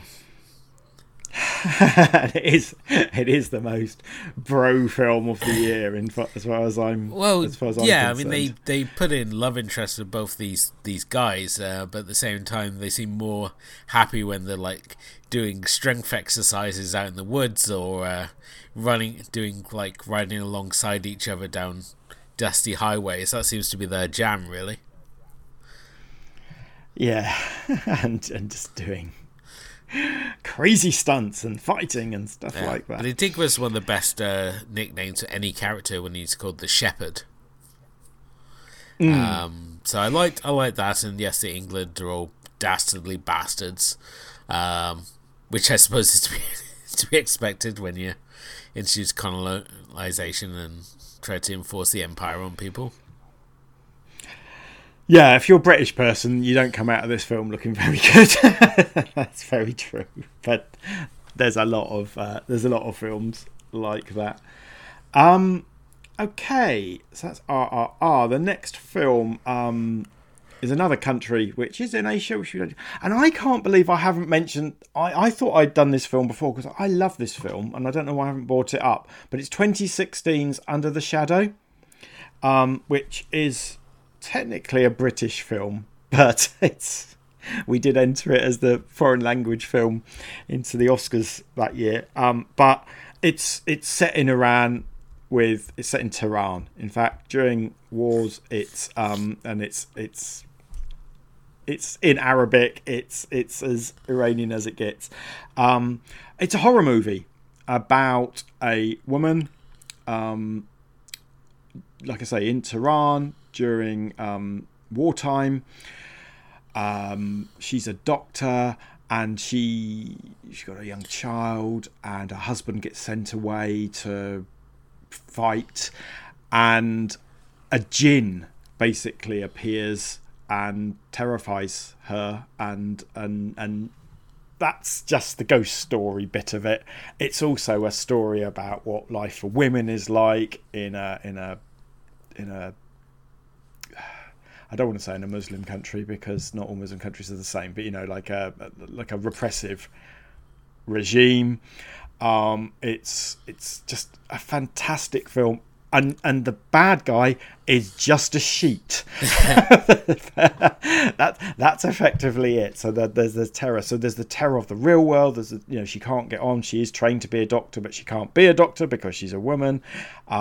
She's also, is she a good mother? Is she a bad mother? There's all those kind of things going on. It's a really, really fantastic film, and I do try and pimp it every time I can. I'm surprised I haven't brought it up before. And maybe, but Iran is definitely part of Asia, so that's Under the Shadow. Next up, now we're off to Japan, section of Japanese films, and the next one I know you've watched because we had it on the show, and it was The Insect Woman from 1963, which is, in my head it was a Korean film, but there is another Korean film called The Insect Woman, but the one I'm picking is absolutely the Japanese one that we looked at. Again, it's another sort of peppermint candy kind of idea, isn't it, where we follow the life of a woman through Japanese sort of pre and post-war history, with everything that involves. I think we both really enjoyed this one when we reviewed it, didn't we? Yes, I mean, it wasn't something that I would return to. It was sort of like a one and done for myself.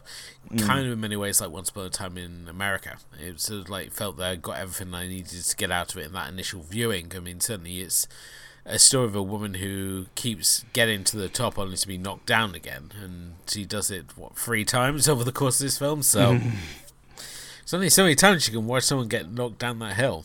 But it's certainly a story of perseverance, and certainly where you see this growing family history throughout it. So I think it was certainly an interesting film to look at, and made for a fun discussion on the show, obviously. Indeed. No, I really loved it. Now, next up is a film that I've got two films by the same director that both came out in the same year. So these are two films by Yasuzo Masamura, who's a director I've been going on and on about for the last year, mate. So he did Giants and Toys, which I've already got on the list. He did Black Test Car, which I've already got on the list.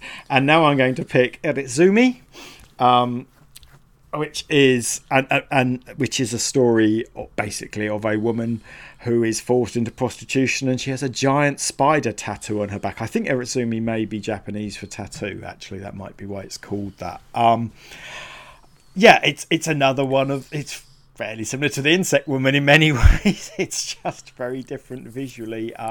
It's about a woman. She basically becomes... I mean, they say she's a geisha. I think it's more like that she's a prostitute. And the tattoo of a spider that she has on her back is again a metaphor. It's how she acts. You know, she's a black widow. Shall we say no more? That kind of thing. So there's that. And in the same year, Masamura also did Red Angel, which is a war film.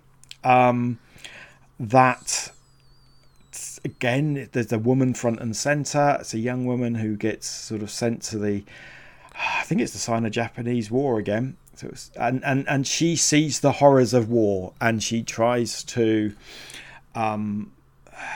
it's how she tries to use herself, her body, her mind to make sense of war and the men that are affected by it. It's got a strange sort of sexual politics thing going on. So she seems to think if she sleeps with certain people, they'll just feel better, where things are obviously much more complicated than that. But again, another stunner. So that's 12 and 13. 14 is also a film by Masamura. That wasn't on purpose. But this was a late breaker. I've only very recently watched this, although I've had the DVD for a while. This is 1969's Blind Beast. And oh my fucking God. This is amazing. And is basically, I would say, the grandfather to all those wacky Japanese films. And when I say wacky, you know, like disturbing Japanese films that we get later on. So Blind Beast, there is a young model, and she has been doing some work basically for a fetish photographer. She gets the attention of a blind guy who happens to be a sculptor. He kidnaps her, and she awakes in his studio, which is like this warehouse.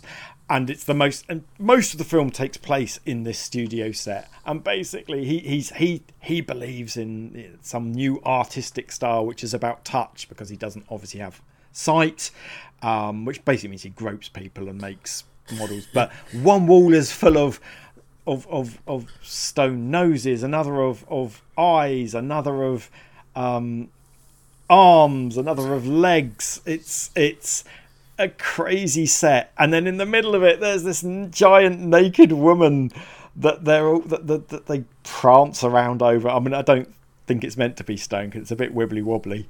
However, the girl wants to escape. She thinks this is nuts, right? And then his mother turns up, and his mother, in a sort of a proto. When is this? This is 69. So kind of. There's a bit of psycho going on here. The mother's actually alive, and she's sort of she's enabling her son. But then the girl realizes actually the way to get out of this is just to get through with it, right? And let's let him do it. Let's stop fighting it. And then it looks like she's faking that she's fallen in love with him in order to speed things along. But actually, she gets a bit of Stockholm syndrome, and they end up. Well, I don't really want to spoil the ending, but let's just say. They become like a BDSM couple, and the ending is quite shocking, although not terribly graphic. But if our old friend Takashi Miike was to remake a film, this would be the film he remade. Everything that Miike has ever done has some roots in this film. It's amazing. It might be a bit one note for some people, but I think if you were to watch it, I think you'd know what I mean. It's got to be on the Arrow player. Highly recommend.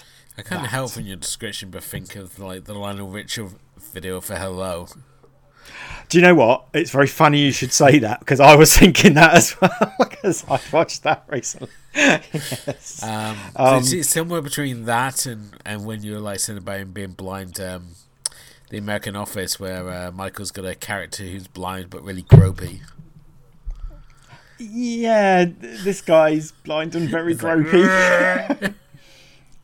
But I have to say, I was enjoying it, and then it took like this left turn into quite. I remember this is 1969, right? And this is conservative Japan. I know we watch it. We've watched Takashi Miike and Sion Sono films.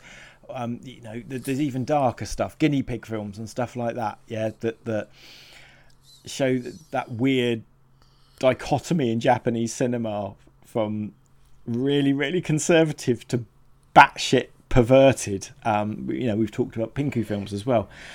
This, I just wasn't expecting that. So that's basically 3 films from the same director I've just pulled up. That is a director I've just fallen in love with, and all 3 very different. Izumi feels more like a sort of a classic, sort of almost like a Yakuza thriller, although it's not a Yakuza film. Red Angel's this war film, and then Blind Beast is this batshit horror movie. Can't think of many directors that are so varied in their cinematic CV. I think that's now 5 films I've got of his. The good news for everybody is I don't think there's any more that are released over here in the West. There's Hansel the Razor and Red Angel, which are both releases over here. Red Angel was the war film in the middle. Oh, sorry, you said Red Angel. Is the missing one. Yeah. So, yeah, I think so. I've got one more to Hansel the Razor, that's an interesting one where he's... it features Shintaro Katsu, who you probably know from the Lone Wolf and Cub movies, but he's got an extremely large penis that he uses to interrogate women because it's Japanese in a few. And that sort of thing flies. All right, let's move on. The next one, again, it's a film of surprise I haven't bought up. Now, to be fair, I'd watched the novel. I'd read the novel. I hadn't just watched it on my kitchen table saying, that's an interesting novel. No, I'd read the novel first, and it was interesting to find it. Directed by Nobuhiko Obayashi. It's called The Discarnates, which is a really clumsy name. So it's a 1988 sort of ghost story, horror story. Basically about a man who, well, it's hard to explain without spoiling things, but there are people in this movie that, let's just say he's very akin to the Sixth Sense.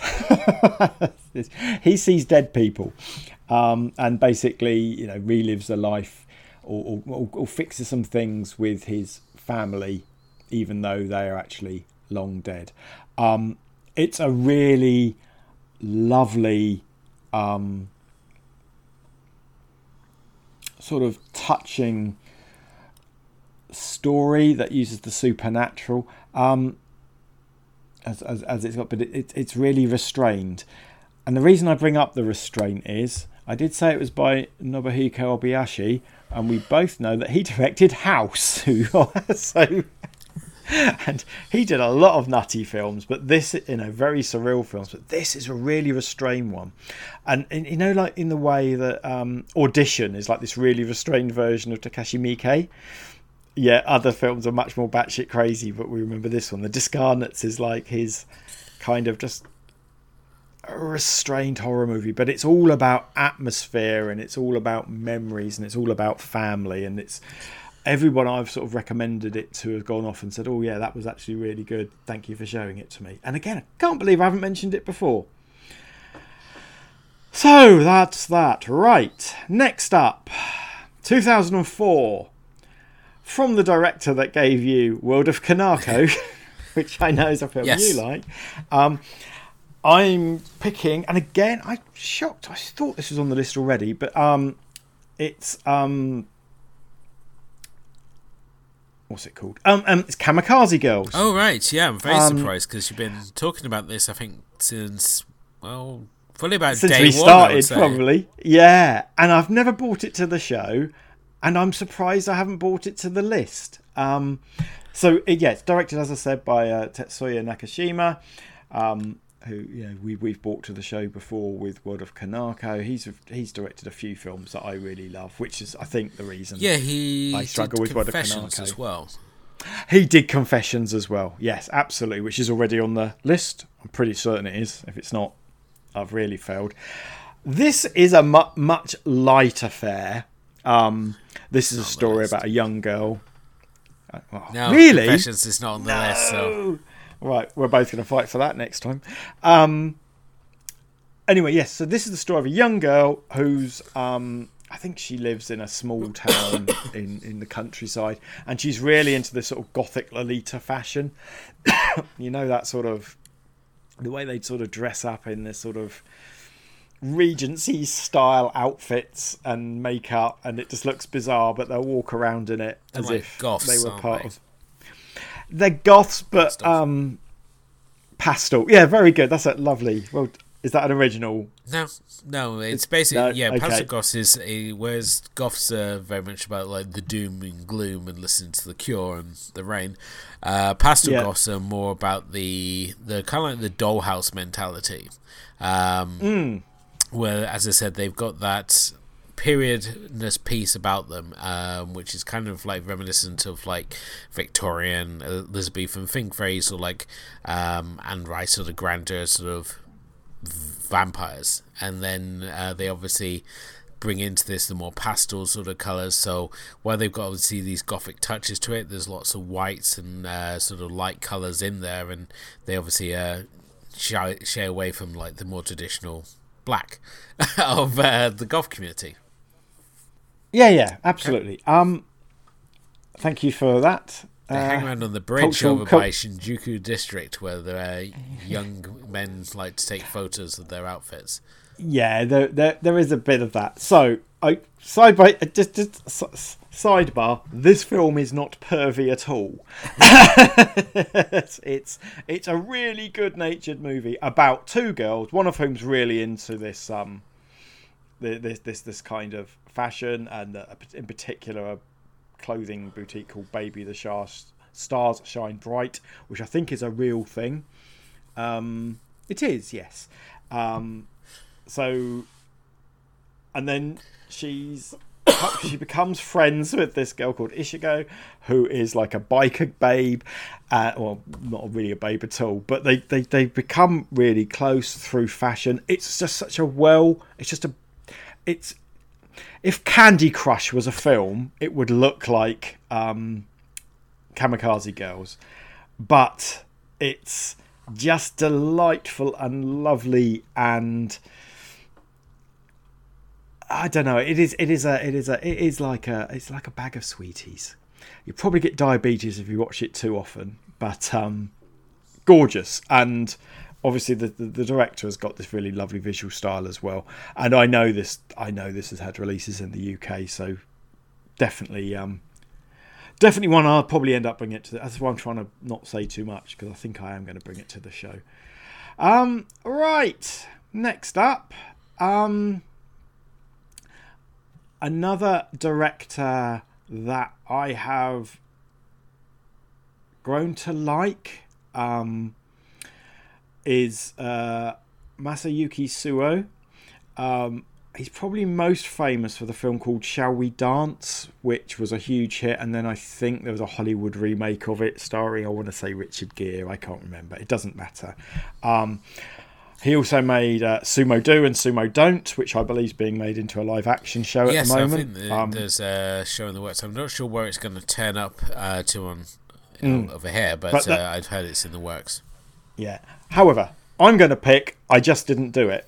I Just Didn't Do It is I'm sure I talked about this before. Just trying to think. Oh yeah, he also did Abnormal Family, Older Brother's Bride, which is a Pinku film I reviewed for Eastern Kicks. That's basically a Pinku film done in the style of Ozu. Of course. Interesting. Anyway, sorry, I Just Didn't Do It is a really interesting film from 2007.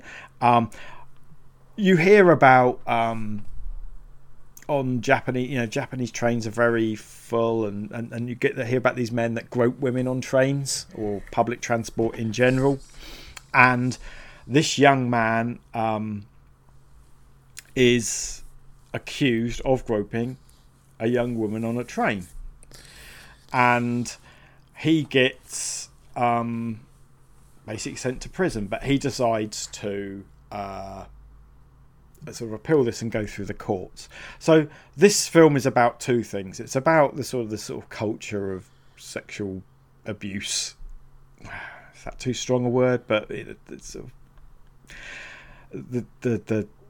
there's a whole sort of men and women have different rights, and the attitude towards women from a lot of Japanese men is quite backward, even compared to the rest of Asia. But what it's really talking about is the ridiculous nature of the Japanese justice system. And I think I talked about this before, but basically 98% of people who get charged with a crime end up being guilty. And there's two reasons for this. Well, there could be three reasons. The reason, which is very unlikely, is that the Japanese police are really fucking good at their job. The other reason is they only press charges if they're really fucking confident. And the third reason is the justice system doesn't like to say that the police are wrong. So even when things go to court and the Supreme Court, it's got to be absolutely cast iron certainty that the police got it wrong for things to get overturned. So that's what this film's about. I know it doesn't sound like a laugh, but it really is. So it's a kind of drama comedy, which is really talking about really interesting, very Japanese things. It is well over 2 hours long, so it's nearly 2.5 hours long. So it's a bit of a surprise that this comes to me, but it's just really interesting, really well acted, and I don't know, the story really appealed. A really good director. So that's I Just Didn't Do It. We're getting near the end. Next up, another one I can't believe we haven't already got on the list. And it's an anime. Oh, wow. Branching out. And it's not a Studio Ghibli. It is Your Name from... Oh, right, yeah. 2016. Not only have I actually went to see this at the cinema. A story of, well, the usual thing, high school girl living in a rural town, and then suddenly she switches body with a young boy in Tokyo. And I mean, this feels like there's a lot of Asian stories which sort of use either a body switch or a time switch or something like that. Like Il Mare is about a couple that are separated through 2 years, although they can communicate through letters. It feels a bit like that. I've actually given away the ending of this film, so I've got to be a bit careful. But yes, sort of, because I said they're time switched. Basically, they swap lives every so often, and they get to learn about each other in viewing what the other one's life is like, both as different gender and the fact that one comes from the country and one comes from the city. However, there's a horrible event is going to happen that one of them knows about and one of them's going to experience, because they're time separated. It's just really lovely. It's that kind of... it's incredibly popular. I think it's like one of the most popular animations of all time. There's a lot going on, but a bit of me does think it's probably nothing the dedicated anime and manga fan hadn't seen before.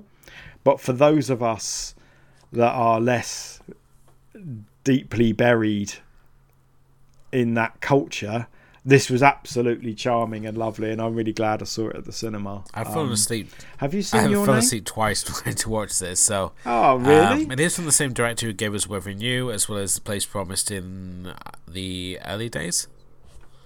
Which is a film we did here, and you didn't No, like that either. we did that way back in our own early days of this podcast. Yeah. No, I mean, this is obviously a very modern stream of anime that came into prominence really around the pandemic. I remember everyone getting really excited about his work as a director, and certainly seeing one of these romantic animes being pushed to the mainstream rather than the usual sort of fare that we were used to.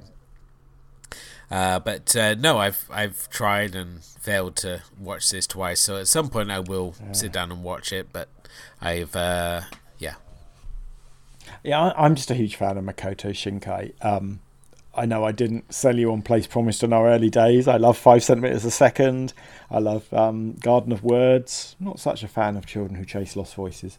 But yes, this was. I mean, this is the 3rd highest grossing anime film of all time. So get with the program, man. Yeah, go. Tell you what, you lot who would say this, you don't seem like a Go Nagai or. I didn't choose Legend of the Overlord. No, he did Devilman. Devilman. And he's also responsible for giving the idea of something that goes inside a robot. That was his thing.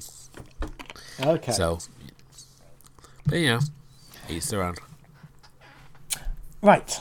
What's next? Next, we're going to leave Japan and we're going to go to South Korea. We're on the homeward straight now. And this is next one's a film I saw in London. There's a sort of a Korean cultural exchange place which I used to have to go to quite a lot when I was like interviewing people for Eastern Kicks and things like that. And they used to put on a film once a month. And I remember seeing this as one of them. I mean, it's in a little classroom with a little 35mm projector. It's not like a proper cinema, and you're sitting on the floor and stuff like that. But anyway, this is The Harmonium in My Memory. 1999 film, so very much part of that. Again, I keep talking about the Hallyu, the Korean wave, this sort of this, I don't know, this explosion of South Korean cinema and how it was made available to the rest of the world, in this time mostly in sort of Southeast Asia, but this is when I was discovering it as well. So whilst we were discovering horror movies and J-horror and K-horror and all that sort of thing, I was also eating up all these kind of films. Peppermint Candy, sort of, again, to reference that for a 3rd time, it's that kind of era of filmmaking. What's other than the fact it's a really good film, this stars 2 giants of Korean cinema, and indeed probably bigger than that. So the lead male is Lee Byung-hun, who we will remember from Joint Security Area and A Bittersweet Life and The Good, the Bad, the Weird and I Saw the Devil, and I think he's in the G.I. Joe movies as well. So he's and also he's in he was the man behind the mask in Squid Game. So yeah, he's probably one of the most recognisable international Korean actors. This is one of his early roles. It also stars the incomparable Jeon Do-yeon, who's in a ton of films, including another one coming up in a minute. She's like the 2nd Asian actress to win the Palme d'Or acting prize. She's one of these actresses that doesn't just get by on her looks at all. Not that she's unattractive, but she's got proper acting chops, and she tries all sorts of different roles, and she's amazing. Basically, Lee Byung-hun is a sort of a teacher that has to go and do his sort of year in industry in this really rural village school, and this young girl played by Jeon Do-yeon sort of has a real crush on him, and she's kind of crazy, but he's just not really interested. And then he falls in love with another teacher at the school. It's a kind of slice of life. It's a growing pains. There's two, there's this slightly older guy and a young girl going through this life-changing experience which was happening in this sort of one year. It's a beautiful, gorgeous film, amazing performances up and down. It's just one of the, to me, it's one of the sort of must-haves. If you're really going to be into South Korean cinema, you need to watch this. And you're going to tell me you've never seen it, so I'll move How on. did you know? I'm feeling a pattern here. It's sort of like, no, this is too classy for Elwood's taste. Well, that's not It's always like, the case. And Ebola syndrome, yeah, he's definitely seen that. Right, and next one is another one of my absolute favourites, and it's called Crush and Blush, and it's from 2008.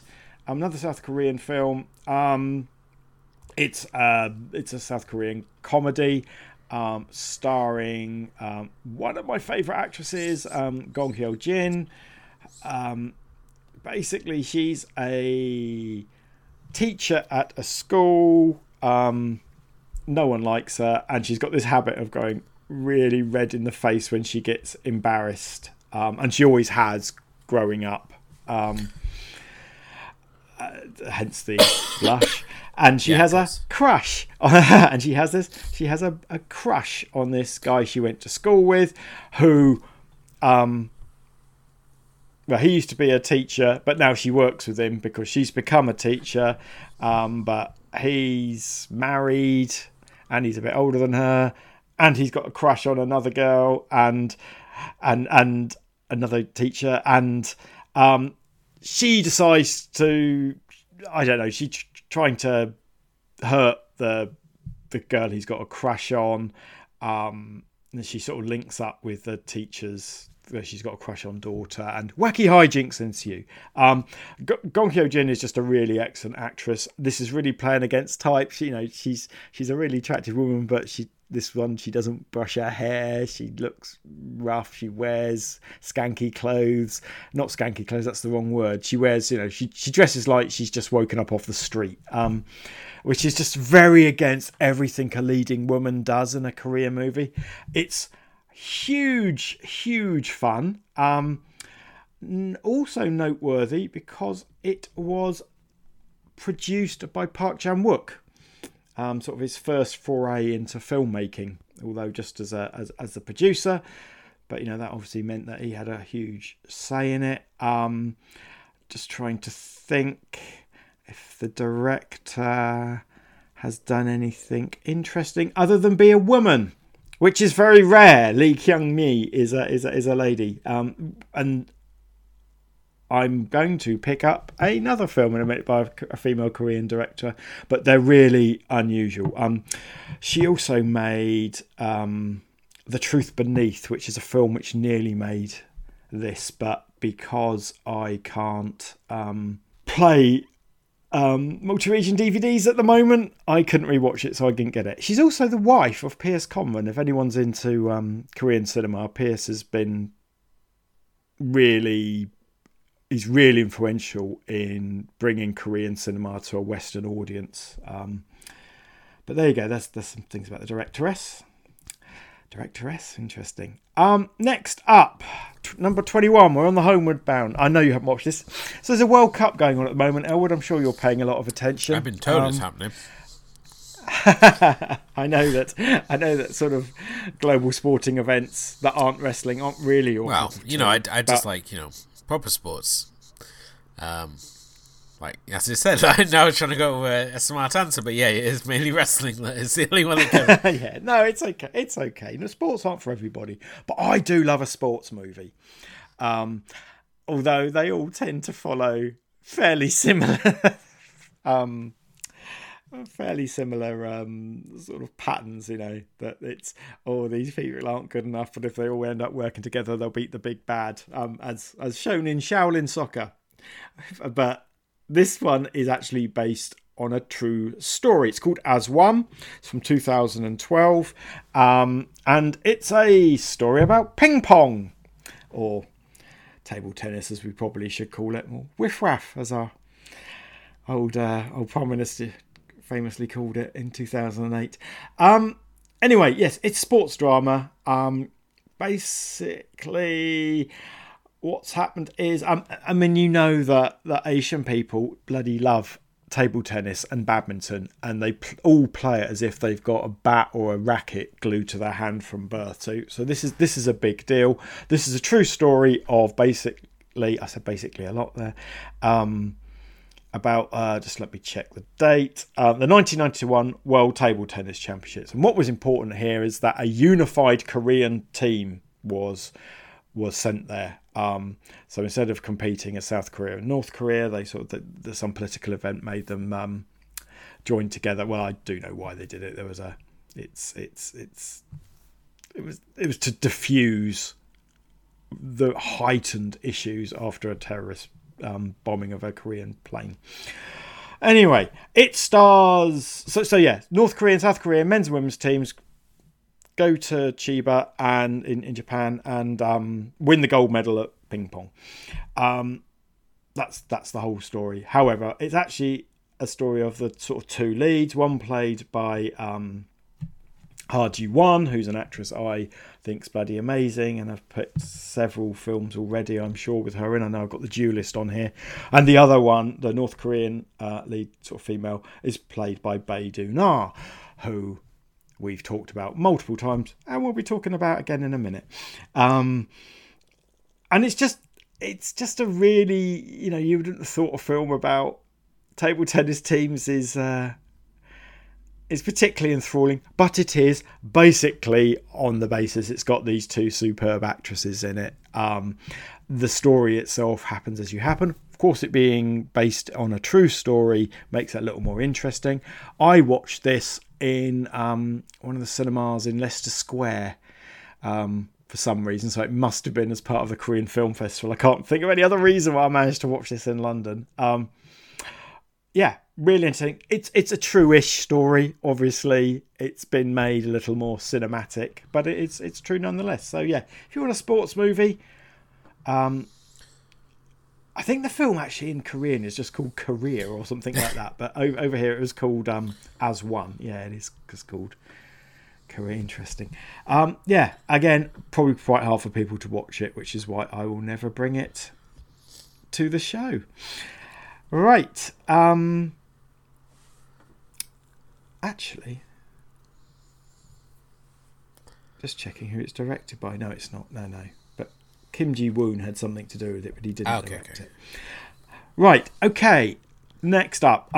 So I think I've been quite upbeat, apart from a couple of movies like Boat People and I guess Ebola Syndrome with the films I've picked. Yeah. They've sort of been fun and uplifting or comedies.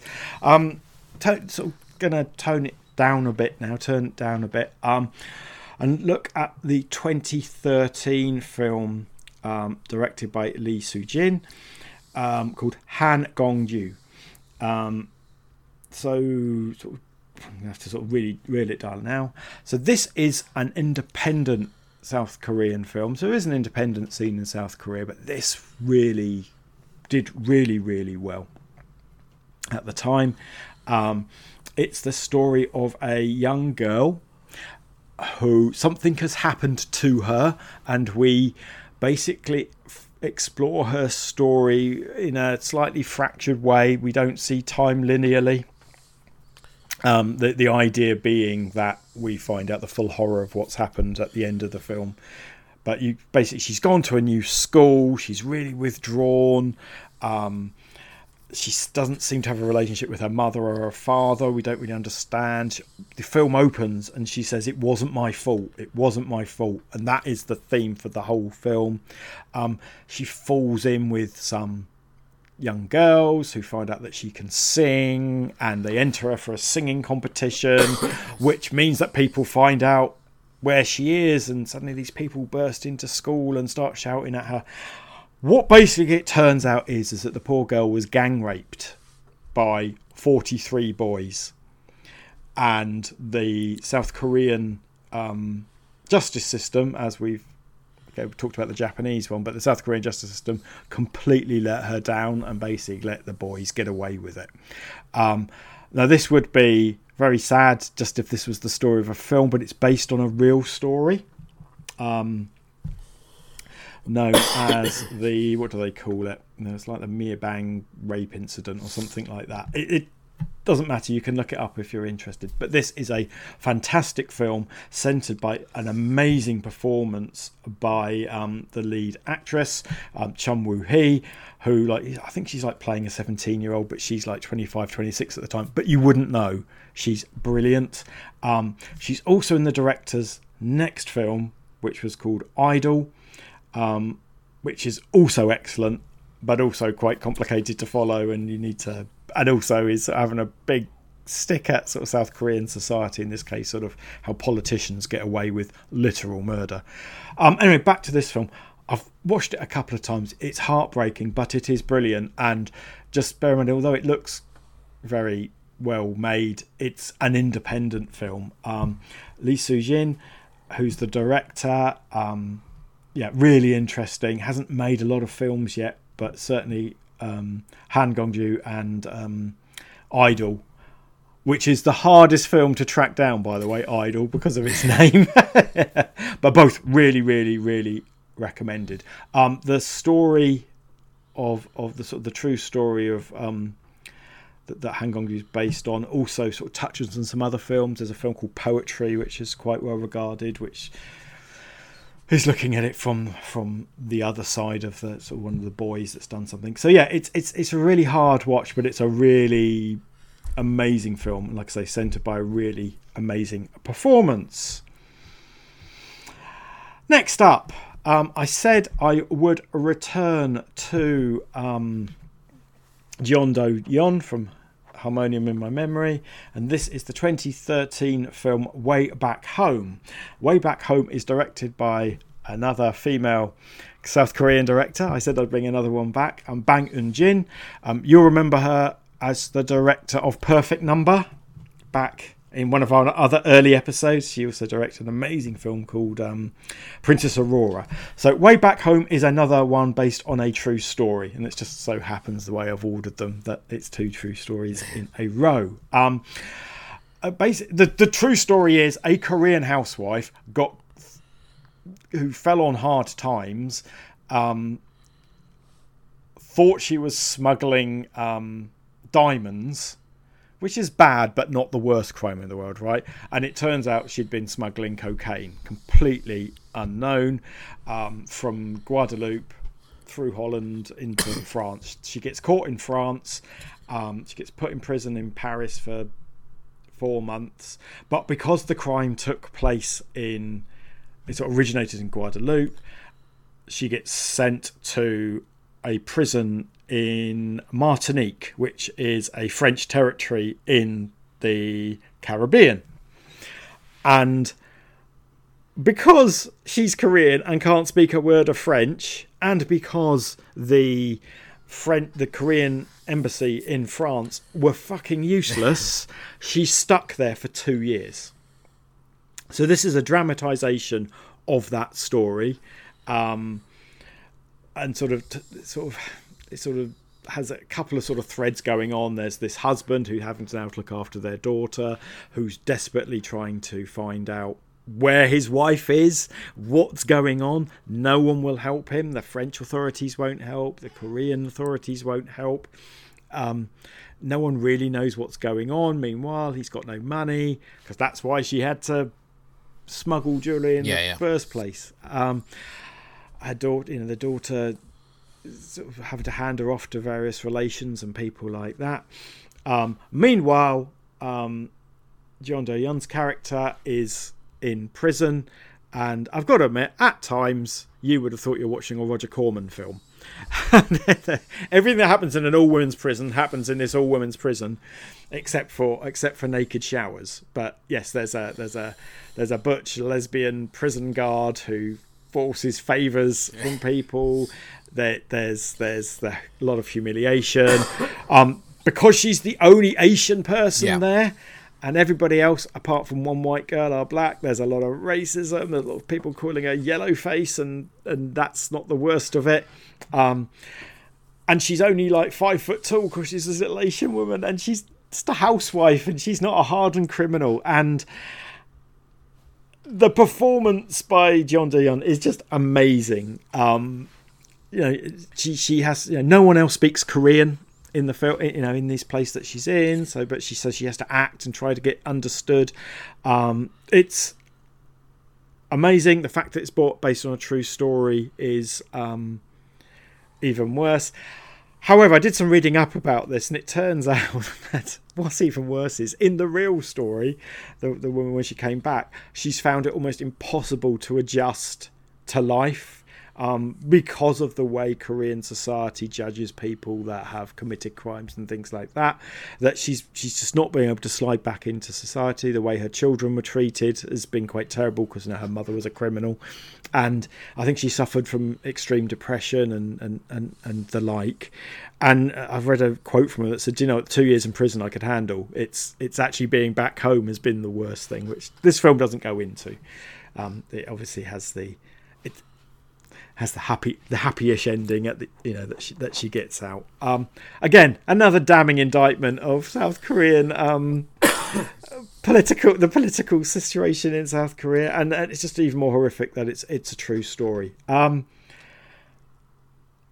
So yeah, if you like that kind of Hallmark Channel feel-good story with a lot of grim stuff in the middle, this is the one for you. I really liked it, and again, it's all about the main performance. Whew, 2 more to go. The final one from South Korea is 2014's A Girl at My Door, starring Bae Doona again. And I think this is another female director. It is Julie Jung-woo. So, although I've said there aren't any, I've named them all, I think, in this section. That wasn't on purpose. So, in Girl at My Door, Bae Doona plays a police officer who some scandal has happened in the past, and she's sent to from Seoul into some quiet seaside town. It sounds like every film's like that, doesn't it? That everyone's being sent to a little seaside town.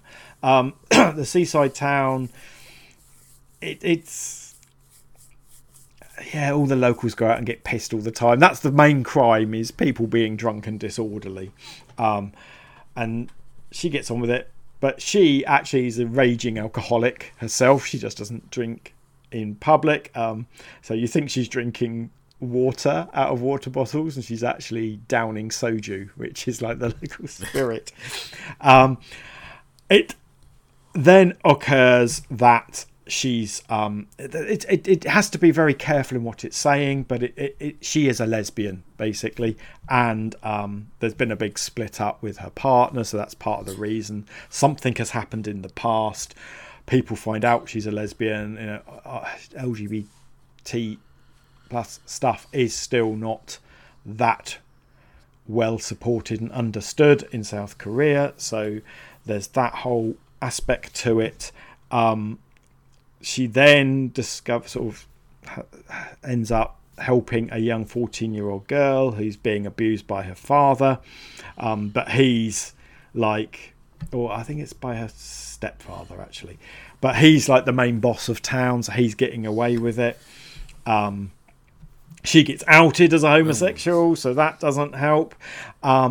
And then they do the whole thing, and it's quite, there's this whole horrible thing with right-wingers at the moment where they sort of accuse everybody on the left, sort of transsexuals and homosexuals, of being groomers, right? This whole horrible use of words, which just is a nonsense. Well, this is what happens, and this is back in 2014. This is what happens to Bae Doona's character in this film. And she's basically accused of abusing the young girl. Does it happen? Does it not happen? That's what happens in the rest of the film. It's quite a harsh watch for a drama. It's got a lot of stuff to say, obviously, about being a gay woman in South Korea. It's got a lot to say, again, about institutions in South Korea as well, about attitudes to LGBT plus people. there's also, I'm going to be honest with you, there are aspects of this film which are left open-ended, so it's not as preachy as it might sound. The Baydunar's character may not be the angel or the person that's put upon and has been accused unfairly as it might be. You'd have to watch it to find out. I know it was well anticipated at the time and got a bit of mixed reviews. Lots of people really liked it. Lots of people found it, maybe it was too challenging for them, or maybe it was just too Korean for them. But yeah, I really recommend it. And if you can find it. And finally, in this monologue, which seems to happen every time, is a very recent film. And I don't know if you got a chance to watch it. I did share the screener with you. So the one film I picked from Taiwan, which is something I must sort out next time, more films from Taiwan, is 2021's Godam Asura, which was Taiwan's entry for this year's or last year's Best International Film at the Oscars. Doesn't matter. I only reviewed it fairly recently, but I saw that it was actually released in 2021, so I got confused. It is a story about a lot of characters, but there is a fundamental event, i.e. a young boy who breaks a bit and starts shooting people in a street market with a BB gun. And there are various people whose lives are connected to him either directly or via various things like where he lives or the media that he consumes. And we see, he's the son of some important people.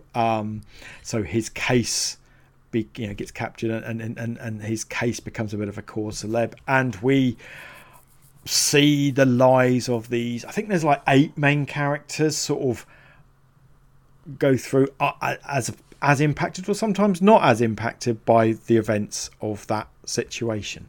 And then the film does, I guess, what you'd call a sliding doors moment and goes back to that, and the boy meets another one of the characters, and instead of going on his little rampage, for whatever reason he went on the rampage, which was discussed in the first half of the film, he forms a relationship with this person. It's a reconnection with somebody he used to know as a younger boy, and everyone's lives are different. So far, so sliding doors. What makes it interesting, though, is that there are no happy endings. Things might be different, but different shit happens to different people. And it's a really, everyone who's involved, the story impacts them in completely different ways by going down this alternate timeline. Really well shot, really well directed. I really hope, because it got on the old Oscars, I hope it's going to turn up on a service somewhere soon. I'd really, really highly recommend it. And that, sir, is 25 new films for your list. Our list. Very good. So now we got plenty to go off and look at. Plenty for the people to check out as well, and maybe give us some recommendations for what we add to our next list, because we're always on the lookout for film recommendations. And what better place to let us know than if you go and check out our Facebook group or you can follow us on Twitter or Instagram. Come and say hi to us there. You can get in touch with us the email, which is acfilmclub@yahoo.com, or if you want, you can leave us a review and let us know what you think of the show. Leave us a rating. That all helps raise the profile of the show. You can also check out our full archive of episodes at asiancinemafilmclub.wordpress.com as well. Again, thank you for listening. Thank you to my co-host Stephen. I realise I've been talking non-stop for longer than Temptress of 1,000 Faces run time. There you go. It's like a commentary you can do in the future. Indeed. Indeed. No, pleasure as always, sir. And we will be back again very soon with another selection. But until then, good night. Hey! Hey! Hey!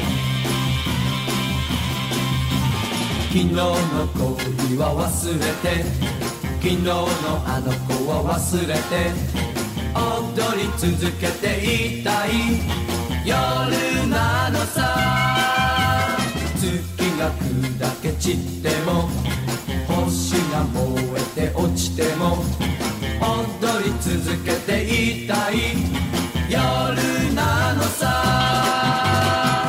胸に刺さった恋の刃が燃える想いを狂わすのさ昨日の恋は忘れて昨日のあの子は忘れて踊り続けていたい夜なのさ This podcast is a proud member of the Lamb Podcasting Network. Find the network at largeassmovieblogs.com.